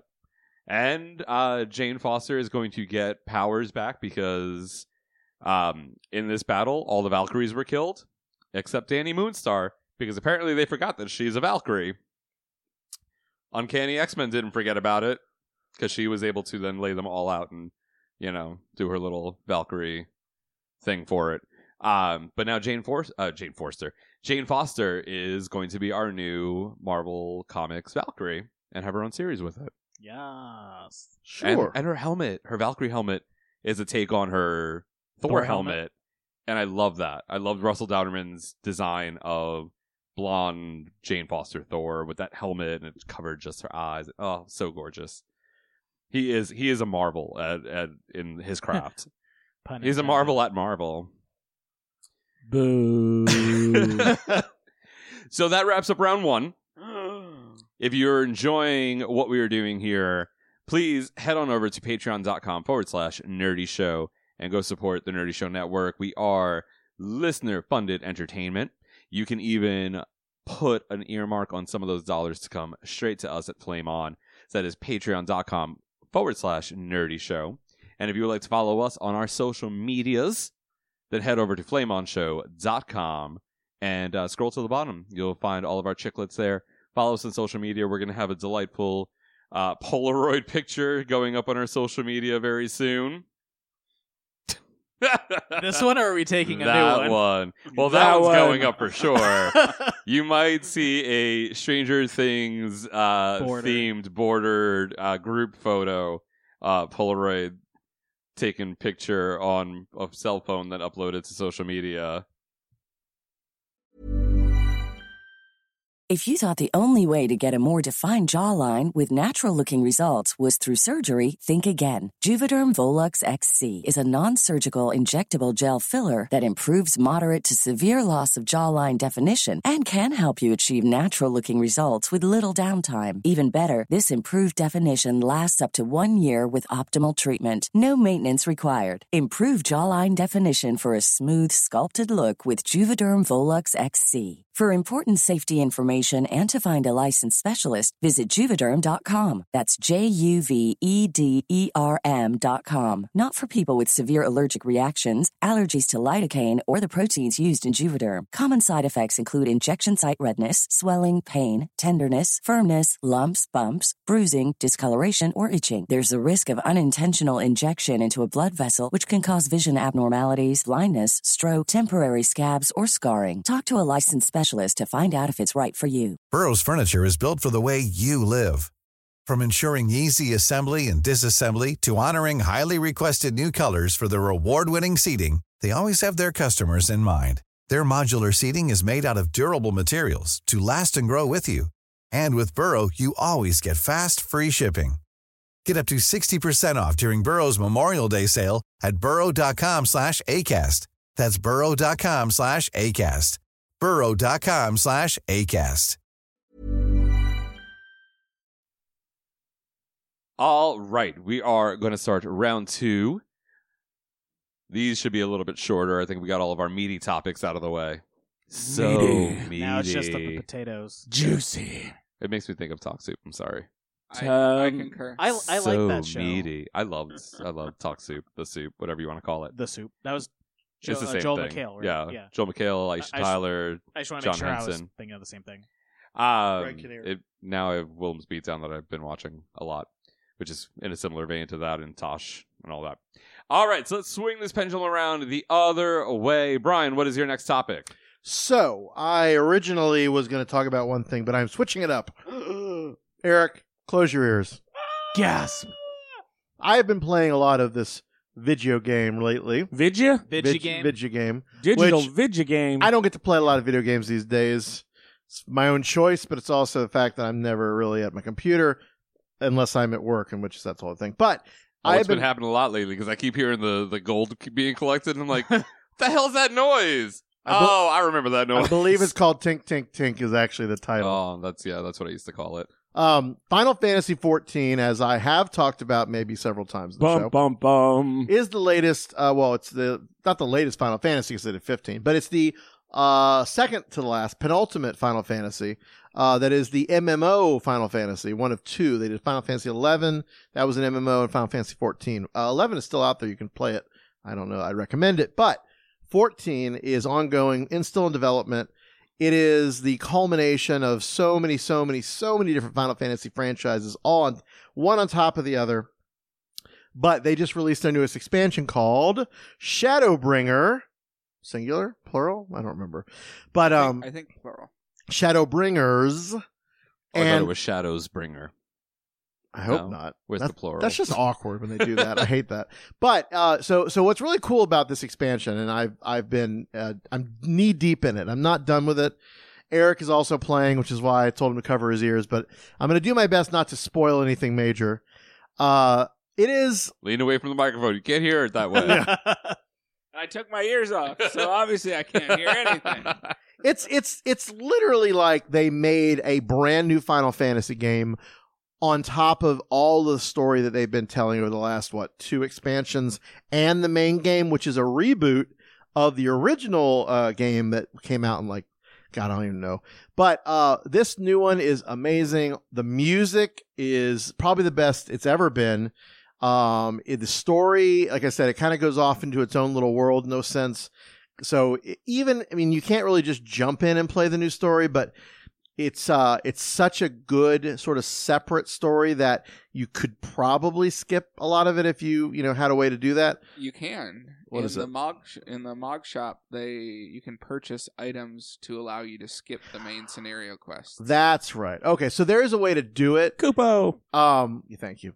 But I will tell you that I'm only halfway through, but there's a new character that they just introduced.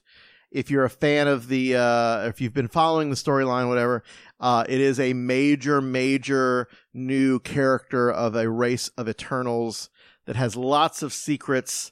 And if Tumblr and Twitter are to be believed, is the new favorite, lustful character of a lot of young women and some men. And it is such, everything they've woven into this story is so well done. It absolutely builds off of everything they've done before. They've added several new races.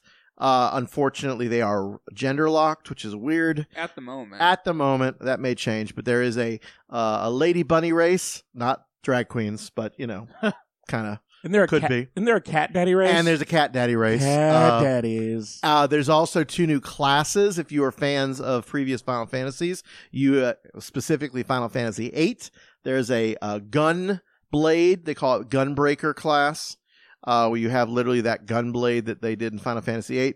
They also have a dancer class. I actually started my character on this, and it is delightful and bizarre. Alyssa Edwards comes out and teaches you. I was going to say, I think they have that class in Final Fantasy X too. Do they have it in 10? I don't remember when it's in 10 too. 10-2. Well, Yeah. they did it before 10-2. I know And that. it was also in Final Fantasy Tactics. Yeah, that's right. I think that, and it may have been another one. But either way, the dancer class is a lot of fun, especially when you have a male character and you get him in a rather skimpy little dancer outfit. It's Dance for me. a sight to behold. You want to be famous, don't you, sweetheart? There's a little bit of that in the storyline too. I'm in love with the game. I mean, it's a time sink if you don't want to get addicted and you don't want to spend countless evenings just tinking away. I would not recommend this for you, but if you have a little extra time in the evening, you want to wind down, you want to run some raids. They've also added a thing where you can play raids or dungeons with NPC characters that are important to you in the game. So you don't even have to talk to anyone to play this game, which is kind of amazing. Now you've got my attention. No, the MMO aspects, it's always been a very single player potential MMO, but this new thing they've added called the trust system, you totally don't even have to Sounding talk to people. sexier and sexier. Yeah, but it is still cool to find a group in your free company or guild, and especially if they're sassy gay people, it's always fun to go on misadventures with them, even if you don't want to deal with their bullshit. But yeah, seriously, Shadowbringers is great. All the reviews I've read across the board, including other friends of mine playing it, they all love it. A lot of them beat it. And they said it's just. It was Jacob, one of our friends, former on the podcast. He said it just never stops. It just builds and builds and builds, and it's his favorite yet. So if you're playing it, obviously you know about it. I don't need to sell you. But if you're tired of WoW or you kind of need a little something different in your life, I would still recommend go out and try Final Fantasy. Spend some money, skip ahead if you want, but You can play up to level 35 for free currently. there you go. See, that's a big taste. Like, some games are like, I'll give you the first 10 levels or whatever, the newbie zone. 35 that's more than half of the first game itself. Like, that's a good deal. So check it out, and let me know if you're on a server. Send a message to the Facebook page.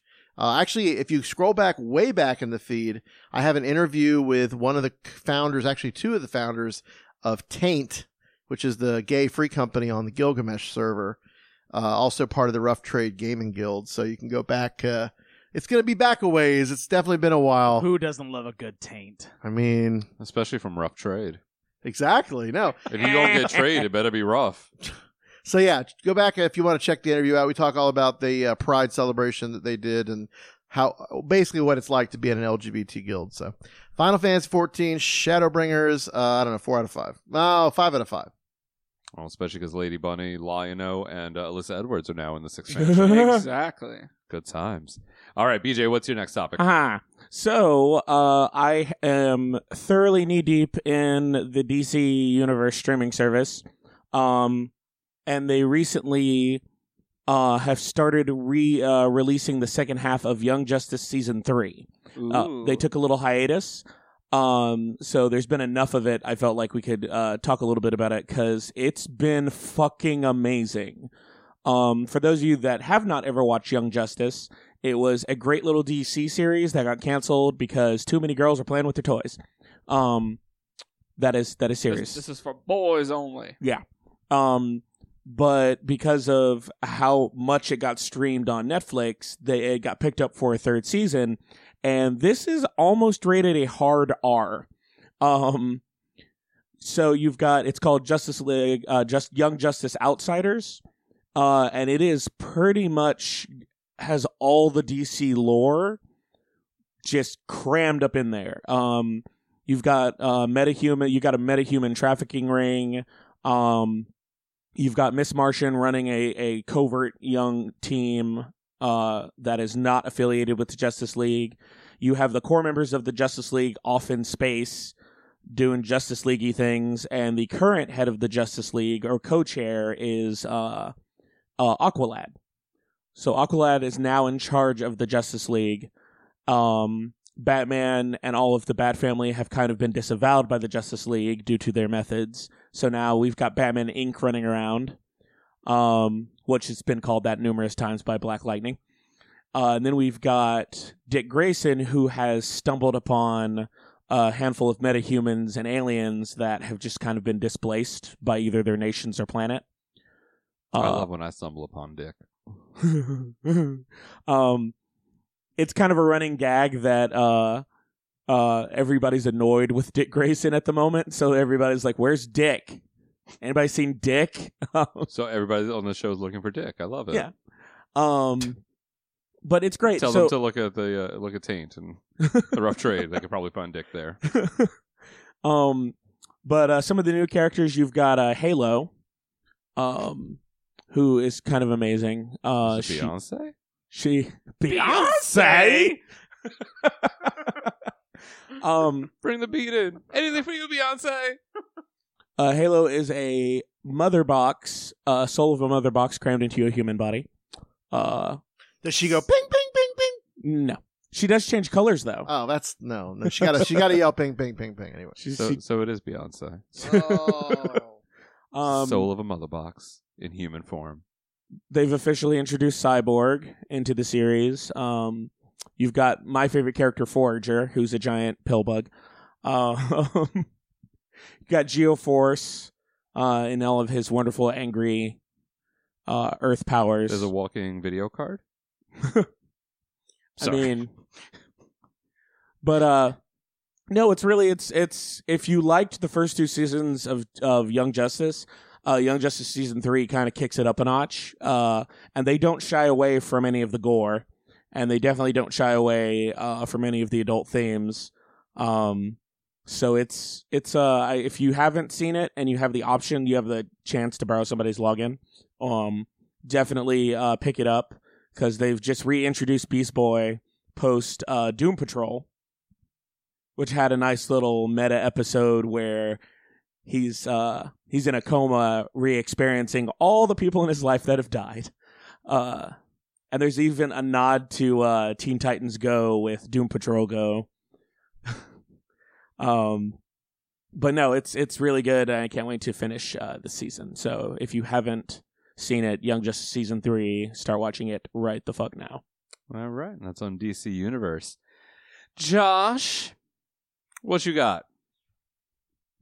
So I guess I will be talking about Child's Play, the reboot. Oh Lord, he sounds as excited to talk about it as I did last time talking about Dark Phoenix.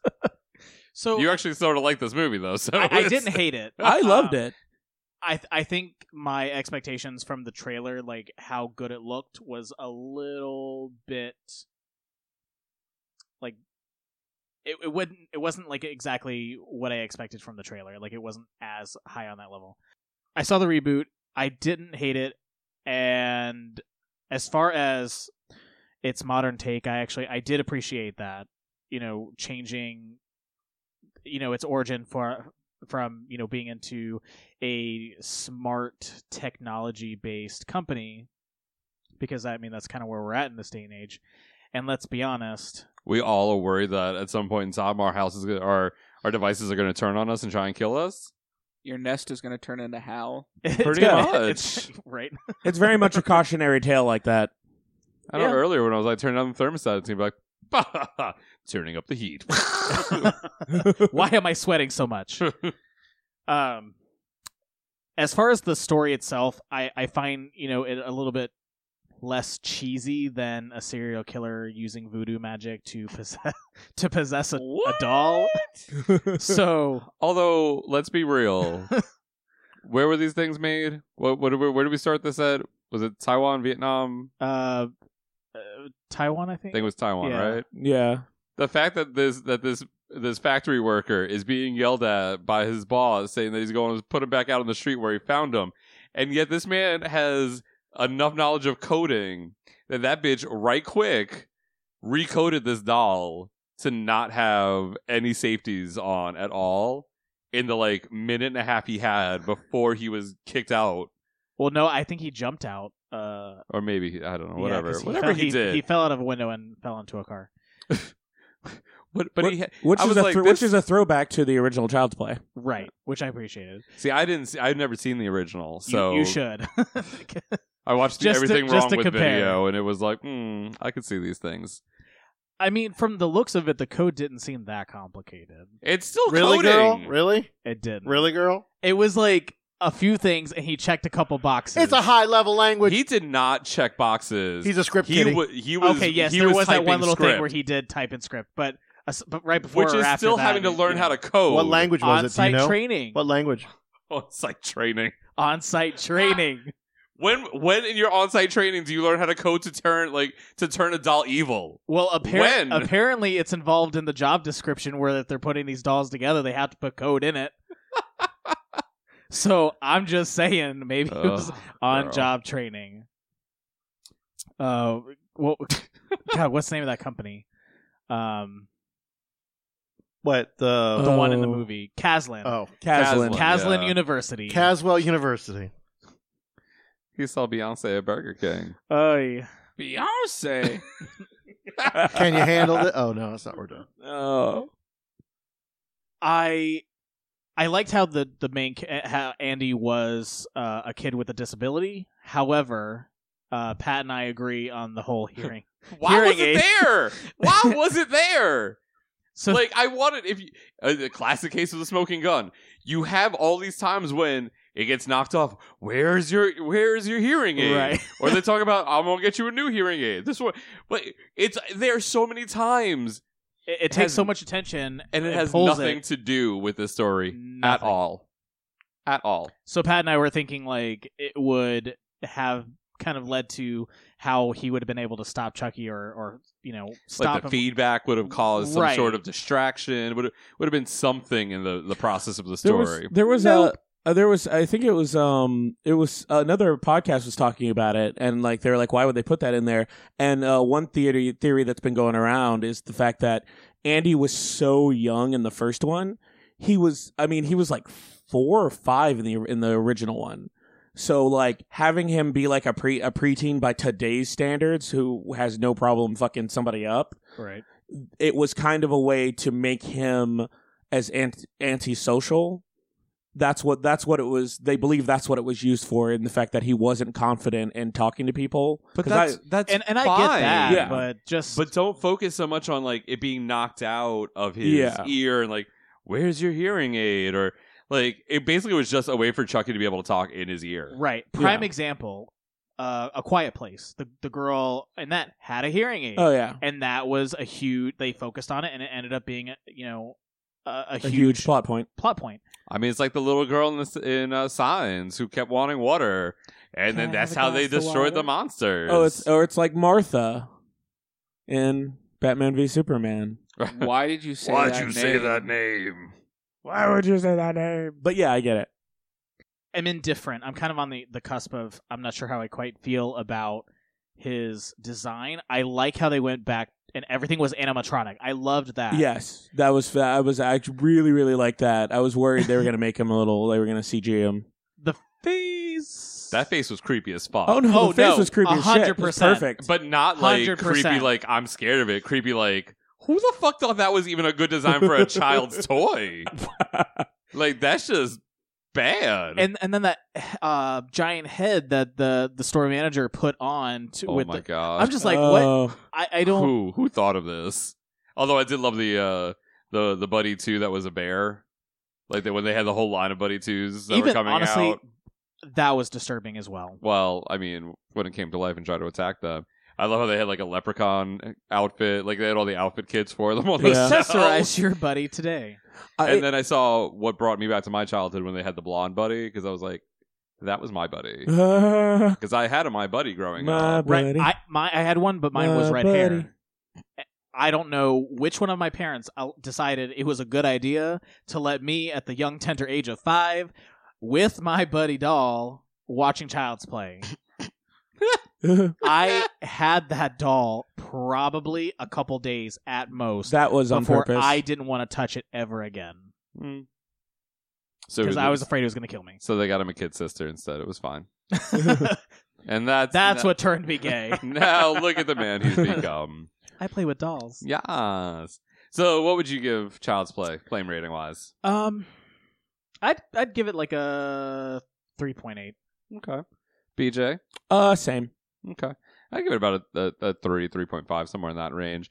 For not having seen the original, I mean, I didn't think it was a bad movie, and they didn't utilize too many jump scares. Like it managed to kind of keep a a suspenseful nature without having to do that. It was weird how like the first quarter of the movie was super a slow. comedy. Yeah, that was the one part that kind of set me off with it, and I felt like the pace was super slow. And then Jack Black as the creepy superintendent. Because I swear to God, I thought it was Jack Black. At first, I did too. I thought it looks like it. I thought maybe he had some sort of like producer role in it. He was part of the reason why I had a reboot. Because sometimes, like if somebody's involved in a project, they'll be a part of the actual filming. Like Jason Segel, brought the Muppets back and was the star of the movie. But whatever. So I thought maybe Jack Black had some hand in this. And then the second scene that they showed, I was like, oh, that's not Jack Black. Got it. No, just some other random chubby dude with scruffy facial hair. Which is usually my kind of aesthetic, but this was just really weird. And then they brutally attacked him. Brutally. I mean, he was spying on people and being a creeper, so... Oh, no, he deserved it. From that first scene. I was like, this is some weird-ass motherfucker. Machine, right? When he's fixing the camera. Oh, right, yeah. And she, Aubrey Plaza goes in the elevator, and I was like, that's weird. How was Aubrey? She wasn't bad. It was a little weird seeing her as a mother. Yeah. Because it didn't look like she was that old. I mean, they kind of talk about it and say that she had a very active child at 16, a sweet 16. Yeah, I could see that. Yeah. So, but I mean, I think she was really good in the movie. To be honest, there were parts where I felt like she seemed paternal, but then there were parts that seemed more like she was a daddy? A big sister. I would say you just switched gender, sir. What? Maternal? You said paternal. Oh, maternal. I get that you got daddy on your mind, but need that daddy dick. But yeah, like parts of it were she was very maternal. Some parts she was more like a sister. So, but being so kinda, young, I mean, right, that kind of is how those relationships. Right. My thing is, I was shocked. The major thing that surprised me is that honestly, Kaslan's the main villain, and Chucky is kind of a victim because he just doesn't know any better. Oh yeah, and I actually like with Mark Hamill's voice acting for Chucky was great because I was actually happy with when that. he at one point where Andy's like shoving him in the closet, he's like, "No, Andy, I'm your friend," and I'm just like, aww. "Oh God!" Like he just doesn't know any better. I mean, between the factory worker who recoded him to have no safeguards, like no empathy, and plus its original design where it's intended to learn, and then and Kaslan having this product, and I think he was a defective doll to begin with. It just that had no safeguards on because of kind of way that he would glitch. Yeah, there was something more than just that recoding. Yeah, so it was interesting, but I was sad that when was it Dorothy? What was Mike's mama's name? Oh, I want to say it was like Doris or Dorothy, something like that. When I was like, maybe they'll let her live. Nope. No, but at least we didn't have to watch her die. Yeah, I was just so sad. I was so sad about that.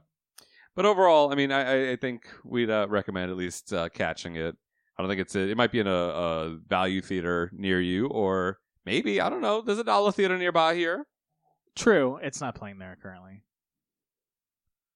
I'm sorry. Maybe I think it's somebody. I think it's still in theaters for maybe a couple more weeks. Maybe somebody in Hoboken, New Jersey, has a value theater that it's playing in. Josh, you don't know every theater in town. This in is every true. town. This is true. Where every listener lives. If not, catch it when it comes out on DVD or streaming, and give it a check. Eric, what is your second topic? So I went to New York last weekend. Did you now? I did. You bitch. And you went to my home. I know. And I have not my actual home, right? No, you didn't go check on my parents? No. Okay, just checking. I mean, they're doing well. They asked about you. And I was like, knock, knock, knock. Hey. I mean, they probably were having a pool party. You probably could have gone by. It was 4th of July weekend. But I got into Manhattan, and I went down on Broadway. All of Broadway? I did. All of Broadway? Oh, Broadway, here I come. New York City boy was 7th Avenue meets Broadway. No, am I the only Pet Shop Boys fan right now? Oh, Okay, sorry. It was great. Carry on. It was great watching Josh dance to it, but like I have no not clue have what it any was. idea. we're calling that dance. He just smiled like a and shoulder shimmy. shoulder Oh, shimmy. shoulder dance, and I'm looking at it. I'm like, boy, stop shaking those shoulders. You don't know what he's doing. You don't know what he's talking about. But So there What wasn't did you really see a on tune. Broadway? So But I got to catch a show called Beetlejuice. What was it called? Beetlejuice. Wait, one more time. One more time. Beetlejuice. Oh my god! Hey, showtime. And BJ did talk about this show on a previous episode where I know he was so encouraging and just it made you want to go see the show so much just because BJ talked about it. You're welcome. And look Eric what was one ups do for our inspired. listeners and cast members. But this was my first time back to Broadway in 20 years. The only other show I've seen on Broadway was Cats. So this was definitely a step up from that.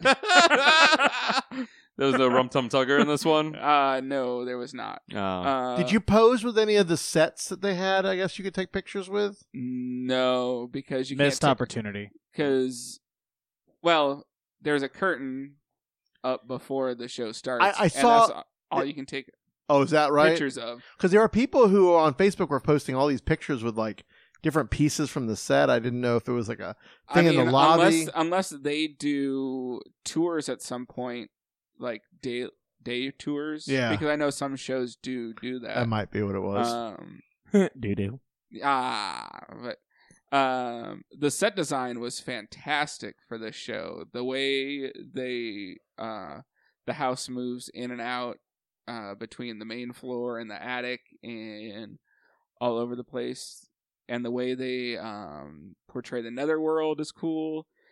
And How was the sandworm? Oh, it was fun. It was a good puppet.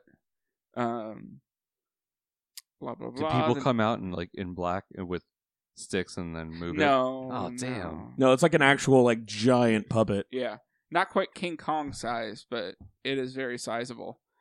That's how you like your sandworms. I do. This was all the original cast. How was my friend Carrie Butler? She was fantastic. I enjoyed her very much. She's such a sweetheart. I call her my friend because I watched her in Xanadu twice in the same day, and she remembered me after when I waited the second time outside of the stage door because I met her after the first show, the matinee show, and I met her after the nighttime show, and she was like, "Were you at the show before?" I was like, "Yes, I was." She's a sweetheart. We were BFFs. Tony nominee Carrie Butler. Yes, she was very good. But my eyes were on Alex Brightman the whole time. What character is he in there? I'm sorry. I know of it from what you guys have talked about, but Right. He plays Beetlejuice. Oh, okay, cool. He also originated the lead role of School of Rock. Oh, okay. So, he is an attractive, bearish man who sings very well. Nice. Yes. And he is this Beetlejuice is very, I would say probably pansexual in that he just flirts with any and everything. Okay. And so he almost makes out and touches the Adam character more so than any other character. And it was getting very titillated. It was. It's a lot of fun. I didn't ask this last time we talked about it. Do you know who did the music for this?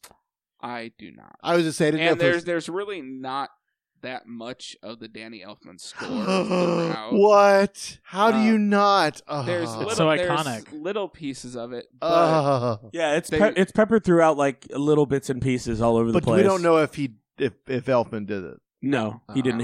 I know he did not. No. Boo! All right, just a second. The first act, I feel, is better for all the characters except for Lydia. I think Lydia has a much stronger second act. But the first act is more, if you're familiar with the movie, it feels more like all of those set pieces. The second act? Or the first act? The first act. First act. The second act feels like, at least musically, feels like the cartoon a bit. Yeah. Yeah. Because the first act goes up through the dinner scene. And then the second act is all how they deal with Beetlejuice going will evilly. And Lydia dealing with her dead mom. Yeah. Which that's the whole story arc for Lydia's character, is just her dealing with her dead mom. So her mom died? Yeah. The mom that you see is actually Delia, right? Yeah, Delia's like the stepmom / dad's girlfriend. Oh, Yeah. she's a step. Okay. Yeah. So actually, it's the dad's kind of mistress, but the way she fits in, and they don't tell Lydia at first, is she's Lydia's life coach to help get her out of the depression that she's been in since her mom. Catherine O'Hara's fantastic character. Yes. Who grew up to be more from Schitt's Creek. No, I'm obsessed. And that actress is phenomenal. Holy crow. Catherine O'Hara, or yes, well, you're I right. mean, yes, Catherine O'Hara is incredible. Just wanted to clarify. Yeah, but no, that the actress that plays her on Broadway is crazy talented. Wait, for which character? I'm sorry. The mom, Delia. Leslie Kritzer. Yes. Leslie Kritzer. Mm-hmm. And the funny part is, as I'm going through on the website, it has the picture of Beetlejuice in full makeup and everything, and it looks like Jeff Jones before he lost the weight. Oh my God! Yep, that looks like Jeff Jones before he lost the weight. Orlando's own from the animatronics, Jeff Animatronicons. Jones. Oh, animatronicons. Sorry. There's a lot more syllables in that word. So you liked it? Yes, I did, and I plan on buying the soundtrack to it, and when it comes out in physical release, because I buy CDs. What? Because Eric, let me stop you right there. I buy CDs Eric? and will not stop buying Eric. CDs. Oh, me too, boo. Eric?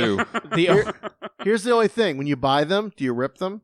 I do. All right, at least you rip them. But if you can buy them and get them digitally at the same time, oh, that's the best. Oh, Amazon. A lot of times Yeah, I do Amazon. the auto, and then take auto rip. them and sell them. Sell them right away. But then I don't get to keep my trophies. You don't need them. Get rid of them. So Eric is now the second person that I know who still buys CDs. Second to Pat and his I do it too. 20 copies of Caution. Most of them are That's a digital. lot. Only one was. That's a lot. Only one of them was physical. I will admit to buying CDs, but only if they are not immediately available as digital downloads. Yeah. I mean, the last CD I've purchased was actually 2017, and it was Yellow Card's last album when I saw them in concert. So I have a box full right now of CDs in my office, unopened in the shrink wrap. Ooh. I bought off Amazon with the direct, what do they call it, auto rip or whatever? Yeah. I am going to take all of them this weekend and sell them all, and they better get at least half of what I paid for. I won't even get that. No. I won't even get that. But I'm just saying, just don't. Go take them down to Park Avenue and see if you can sell them down there. Even if you get like a fifth of the price. And if not, there's always Goodwill. Get a tax write-off. This doesn't matter anymore. But yes, I recommend Beetlejuice the musical if you're up in New York. Nice. And are looking for a show to see. I would give it a 4 out of 5 flames. Very good. Very good. And if you're up there, go say hi to my BFF, Carrie Butler. Tony-nominated Carrie Butler. And the show is led by Tony-nominated Alex Brightman. Yes. So my final topic is going to be pretty short. I'm just going to touch on something that's coming up that actually looks to be very interesting, very intriguing from a comic standpoint. Uncanny X-Men and the Age of X-Men are two concurrent, yet not overlaid stories. Age of X-Men, Nate Gray has basically taken most of the mutants that were on Earth and put them into the Age of Apocalypse world, but it's even better and created into a peaceful world as opposed to the world of chaos and destruction that Nate grew up in the Age of Apocalypse. So our Earth thinks that the X-Men are all dead and that mutants are basically dying out. However, before this all happened, Beast had created basically a cure that could also inoculate children from ever developing their X gene. So when shenanigans happen, the government ends up getting this cure. And Cyclops is back from the dead, so he, in a very twisted story, gets a warning from Blindfold to not do what he's about to do, but he's going to do it anyway. Wolverine gets told to basically watch over him, and Multiple Man is just there. And he played a part. He was a private eye. And they reconvened a bunch of X-Men, and it's kind of your ragtag group, including Havoc. They end up capturing Dark Beast, because he's still there. And they go basically out to try to tackle whatever threats to mutants there still are in this world. Unbeknownst to them, Emma Frost has basically erased her from their memories and steered them to do this, and basically use them as pawns to play her own endgame to this, because we find out that this group called One, which is an organization that's out to eradicate mutant kind from existence, has implanted... They captured some of the new mutants, including Magic and Danny Moonstar and Rain Sinclair, and who is still the one that's got Warlock attached to him? It's not Doug Locke, is it? Was it Doug and... Was it... A couple of them have him attached. Well, they did, and then they were cured. Yeah. Dark Beast cured them of that. So yeah, one of them doesn't still. You're right. Yeah, I don't remember. I can't remember which one it was. So they form this team, and basically they go back to the rubble of the X-Mansion that was blown up in the fight with Nate Gray, and they can only find old costumes in like the underground museum. So Cyclops basically has his 90s look. Wolverine has his late 80s look. Yes. And the New Mutants all got their New Mutants outfits back. And Havoc got his like late 80s look. They would not fit. The one with the headbands? Kind of. It's a little later than that. Yeah, it's not the full like cowl with the bands. Yeah. It's like almost like it's kind of a mix of like the X Factor like headband one, like just the headband and sides, but with the black with the rings. Gotcha.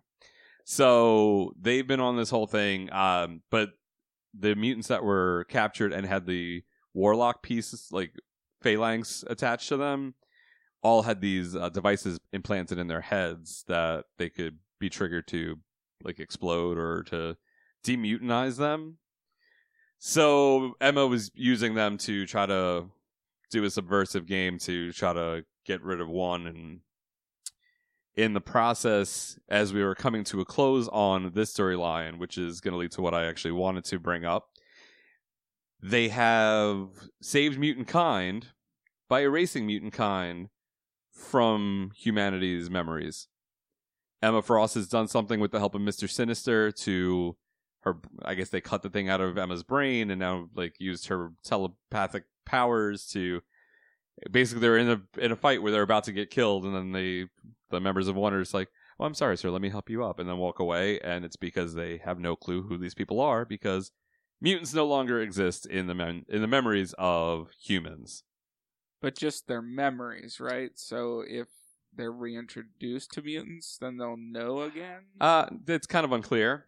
But before this happens, the director of One triggers the thing in Magic's brain and makes her not a mutant anymore.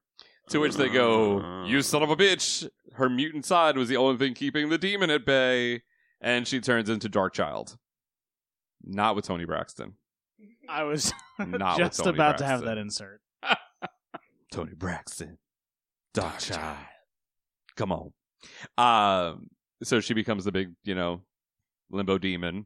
And then Juggernaut's like, "Fuck y'all, I'm gonna take her out. I'm not gonna stand around and get killed." Runs at her. She just basically claw into chest, pulls out the gem of Sidorak, and crushes it. And, But I'm the Juggernaut, bitch. And then Kane Marco, human size, just kind of falls to the ground. And then they basically scoop up Hope, and she taps into Magic's still mutant powers. I guess because she had them before she was demutinized. I don't know. And they open up a thing to Limbo and escape there, and then it's weird. So the reason this all seems so kind of awkward, and I'm not even getting into the Age of X-Man stuff because I've only read part of it, which I like. The Gen Next, I think, is the one I've been reading, and Amazing X-Men. But it's this whole other weird story. So what's going to happen now that as we're coming to a close with these two storylines? Jonathan Hickman, renowned writer and creator, Jonathan Hickman, is back at Marvel and taking the helm of the X books and basically going to reintroduce the X-Men in a different way in two different series, House of X and Powers of X. Powers of 10. Didn't they say that? It was Powers of 10. Is it? I don't know. I've just heard Powers of X and I think I read that they're... Anyway, it doesn't matter. It's Powers of X. Either which way. But it's going to basically reshape and refocus the X-Men into the Marvel Comics world.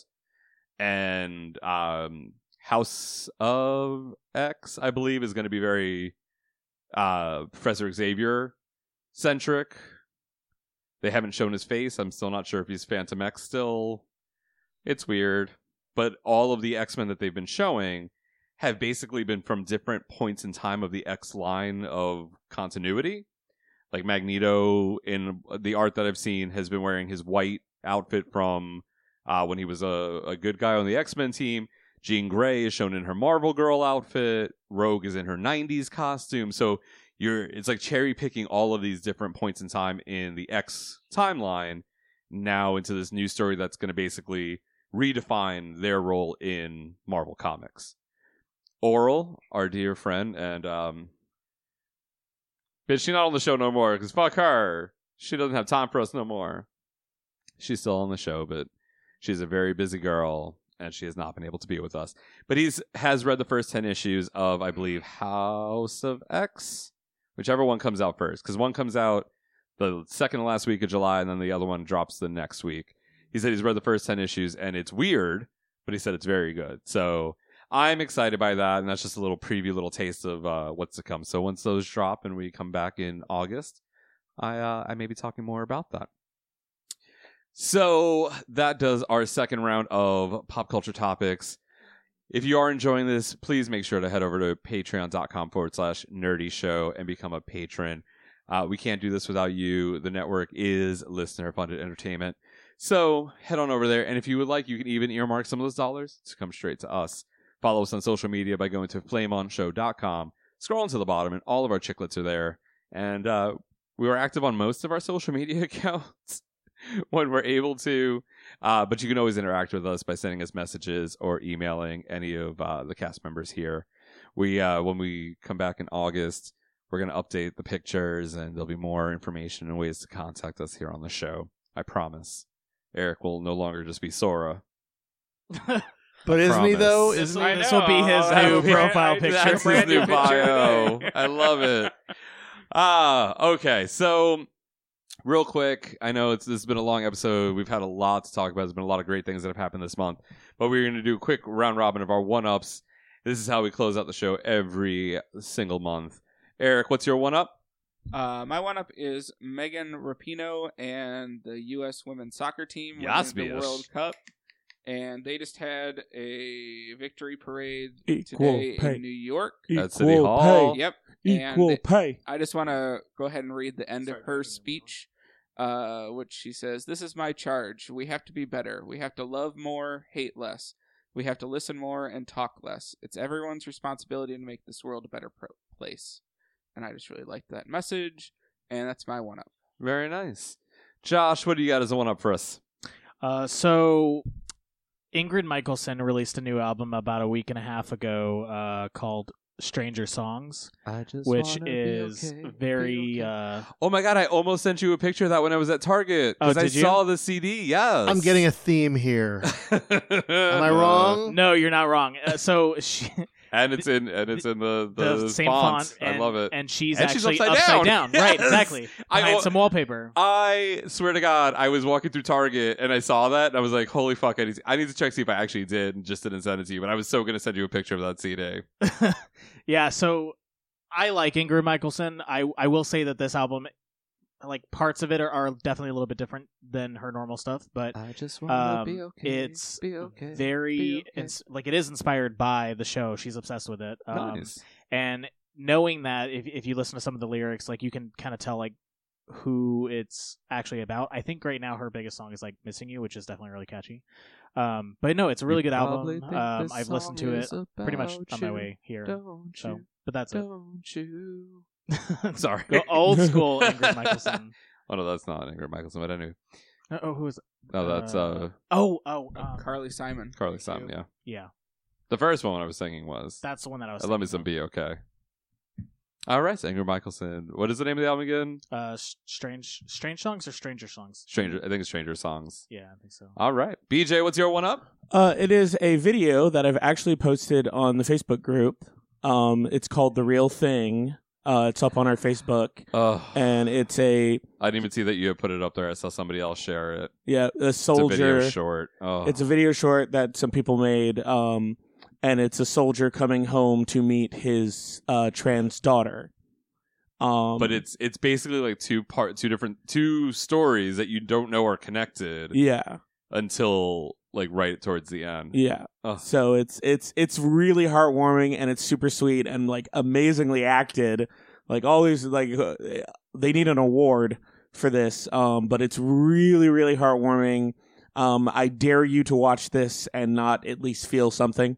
Okay, I was gonna say if it's cry, I did not cry, but it made my heart the really bees warm. the bees in my chest cavity where my heart used to be were vibrating at a very high frequency. They were buzzing pretty hard. It's about 7 minutes long, so give yourself 10 minutes to wipe a few tears from your eyes after you watch it. But it's worth the watch. It's absolutely fantastic. Yes. All right, Brian, what is your one up? I got two real quick. One is Sea Sirens from my friends Amy Chu and Janet Lee. This is a cute little graphic novel published by Viking that depicts a Vietnamese American woman, young girl, and her cat having undersea adventures. So if you like Aquaman from the recent movie, but you're a little more a fan of the women, like lots of ladies. In fact, I think there's like one guy in here, which is great. I'm happy for it. This is the Sea Sirens. It's an aquatic adventure. And it's beautifully drawn. I mean, Amy's a great writer. She's done some work for Marvel, DC, and some other publishers. But Janet K. Lee, I love her to death. She's done some great work over the years, including she do a picture of Havoc? Is that one? No, Unagi. She did Unagi. Yeah, she did Unagi. So one of our dogs, like she's very, very just great artist. I love her style. And the other one, real quick, is Years and Years. The new Russell T. Davies. That is Russell T. Davies from Doctor Who, the so many Doctor Who's Eccleston and Tennant eras. He is doing a show on HBO that is airing right now called Years and Years. It features a lot of different characters, but it does include Russell Tovey from Looking as a gay character. Ears. And the premise is it starts in the modern day and it goes forward years and years, that's the idea, into the future of the society that we have now, both political, technological, societal trends. It is sort of like a Black Mirror, but focusing on this one family and their adventures and individual issues and reacting to society around them.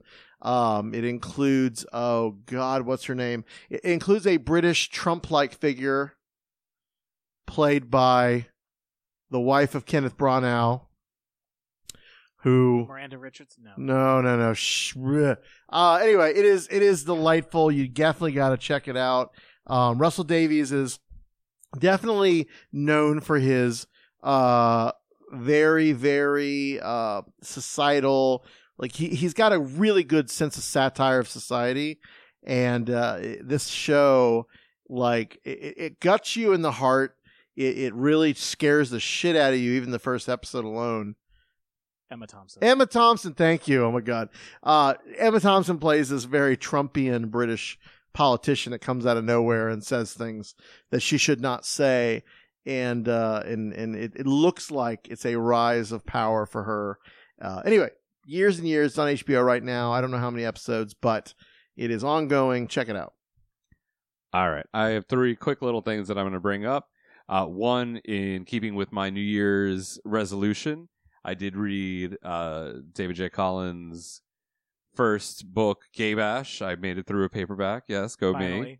And I was just up in Chicago this past weekend, and I had purchased, in chatting with him, I had went ahead and purchased Summerdale, which is his next book, which is where he's going to be focusing his writing. He's looking at a sequel coming out in 2020, and building a world, because it's an LGBT themed horror series or a horror novel that he wants to build into its own little world.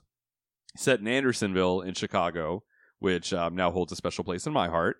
So I had purchased it, and we actually got to hang out and spend some time together this past weekend. And I picked up my copy from him, so I'm going to be giving that a read very soon. I'm going to Bear Week.